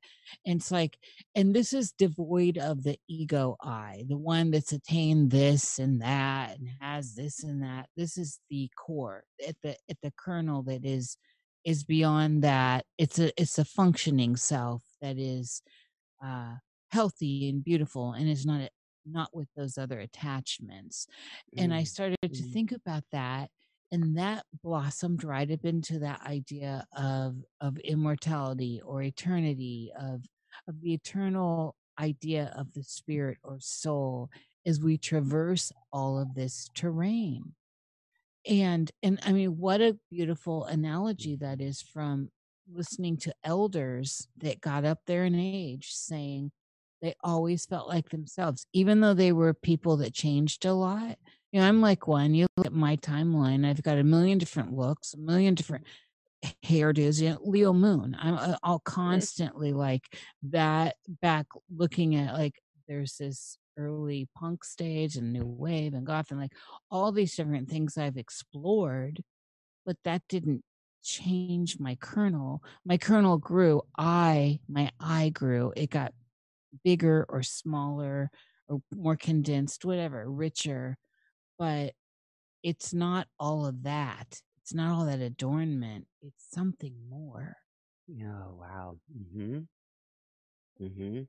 and so that's where I'm thinking. And so you really sparked that for me tonight. A lot of people, I always mention immortality to see Mhm. where people are with that idea. It's interesting to come in contact with real strict atheists. They're like, Yes. throw me in the trash. My ex-husband's dad was so great. He's like, don't do anything. Throw me in the trash when I'm dead. I mean it. And he put it in his will. Like, I don't want anything done. And so I just thought that was so hilarious. But I think he put it in his will. I mean, he was adamant about it. It was a big deal. It was a very big deal to him. And Wow. so, but on that note, I know we've hit our 2-hour mark, and I'm wondering if you have to have questions in the chat. Jerry? I have 2 questions. So the first one was, what are your favorite tarot cards? Oh, right. Rider-Waite, the Toth deck, No, and the cards. Cards. Oh. Also Marseille. Gosh, that's so tough because every time I pull one out, I get so excited and I go, "Oh, it's my favorite card." Every single time, I swear. Well, if they're all your Um, favorite, then none are your favorites. So. I guess that's true. I mean, I have a couple that I think are really specifically very rich. I think that obviously the Death card is very rich. But I also think that some of the Pip cards are very rich. Like the Seven of Swords is a real favorite of mine. The Ten of Swords. Oh, I should probably say this. I only have one tarot tattoo, and it's the good old Three of Swords from the Rider-Waite. Only it says wisdom under it instead of sorrow. So that's Yeah, like, I think of that as a Master Craftsman card personally. right. Okay. So that makes sense to me. So that's my one tattoo. So I guess maybe that Suit of Swords, but those are some cards that are really special to me. That's interesting, Michelle, because that is the suit that makes you grow. It's It like, is the suit that makes you grow. girl, that's the hard path right there. What are you gonna do? And I have no tarot tattoos. That's interesting. I never thought about doing that. All right. Have you ever arrived at a recurring dream space that you regularly visit and found it had drastically changed? Yes, I think that what happens with me is I will realize in the dream I've been here, even though I don't actually recognize the place at all. So I would say that most of my experiences with reoccurring spaces in my dreams is less visual and more feeling and knowledge based. So they may be different every time for all I know. Yeah, there you go. All right, and the last Yeah, question that's I have. always interesting stuff. Sorry, Jared. No, sorry, go ahead. Discuss just wanted amongst to say yourselves. that's interesting stuff that we like to get into, but that's for another discussion, another day. Yeah, we'll darling. do an obelisk with a tarot. Talk tarot. Oh, that would be Ooh. great. Yeah. I would love that. All right. Last question I have was, are you enjoying Chalky? I do. I love Chalky. I finished the first season and I'm planning to start watching the second one this week. Thanks, Amanda. Shout. Wait, explain what's Chucky. It's a show on the UK, I think. Yeah, it's a UK show. Yeah, from I think the 80s, and it's pretty great because this kid gets an alien visitation, and I think that's what it is. And Chalky starts telling him all these things, and he gets, he can be really smart in the world or whatever, but also she's super possessive, and like sometimes she gets like mad at him or like she'll laugh at him because like, oh, you people do the silliest things, silly, silly, silly, silly, and he'll be like, shut up, shut up, shut up. So like there's like it goes both ways. It's really good, and the acting's great, the sets are great, the script is good. I can't. It's really a good show, and it's called Chalky. It's on YouTube. And Darcy recommended it. I love my Darcy. No, Amanda. Hi, Darcy. Oh, Amanda. love Amanda in Scotland. I know.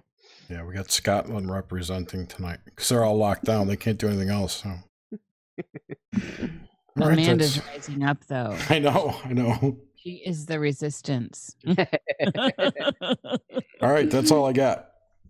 Thank you Excellent. so much, Michelle. This has been a great conversation. Thank you, Jerry. I appreciate it. Michelle, this has been fantastic. I thank you. It's been a long time coming. I enjoy you everywhere I encounter you. You just bring some showbiz, girl. You always bring the glitter. You really, and almost literally sometimes. Literally, yeah. Like for real, you will be glittered up. And so thank you for coming to our little neck of the woods here and spending time with Yeah. us. Did you have anything you wanted to plug? Our podcast is Secret Antenna, which we do. Callie and I do. It's political history, so it's not necessarily it's not necessarily current, but it's the history of politics in the United States primarily. But it's interesting. It's not boring, so you should come check us out. That's probably my main thing. And go to my website, michelleembry.com. Thank you both so much. No, thank you. And thanks everyone for listening. And thank you, Nish. And be Thank sure you, to Jerry. tune in next week for another Nox Mente. I think we've got Frank Castle on next week. Ooh, no, Frankie should be an obelisk. So if it's scheduled as a Nox Mente, Jerry, we have to turn that into an obelisk. All right, I don't care. Frankie is a deep dive in the woo. And Okay. if you love the woo, you're gonna love Frankie. Yeah, the Punisher. That's right, Keats. Yeah, so that we'll have a show with him next week. Obelisk, I'm I guess. thrilled about that. It's good. Frankie from the Bronx. And then the week after that, I forget who I have, but the week after that, in 2 weeks, we've got that Bartley obelisk. Oh yes. Is that Thanksgiving already? Yeah. Good Lord. Oh, jeez, this year, where'd it go? Into the memory Not hole. fast enough, I don't know. But all right, thank you everyone in the thanks. chat. I don't see you, but my love is there. Yeah, and please subscribe to the channel if you haven't. So just so we get more distribution on the platform, so the algorithm doesn't blot us out. We're underground power. Underground. Anyway, everyone have a great night. Have a great week. And we'll see you then next time. Bye-bye. Bye.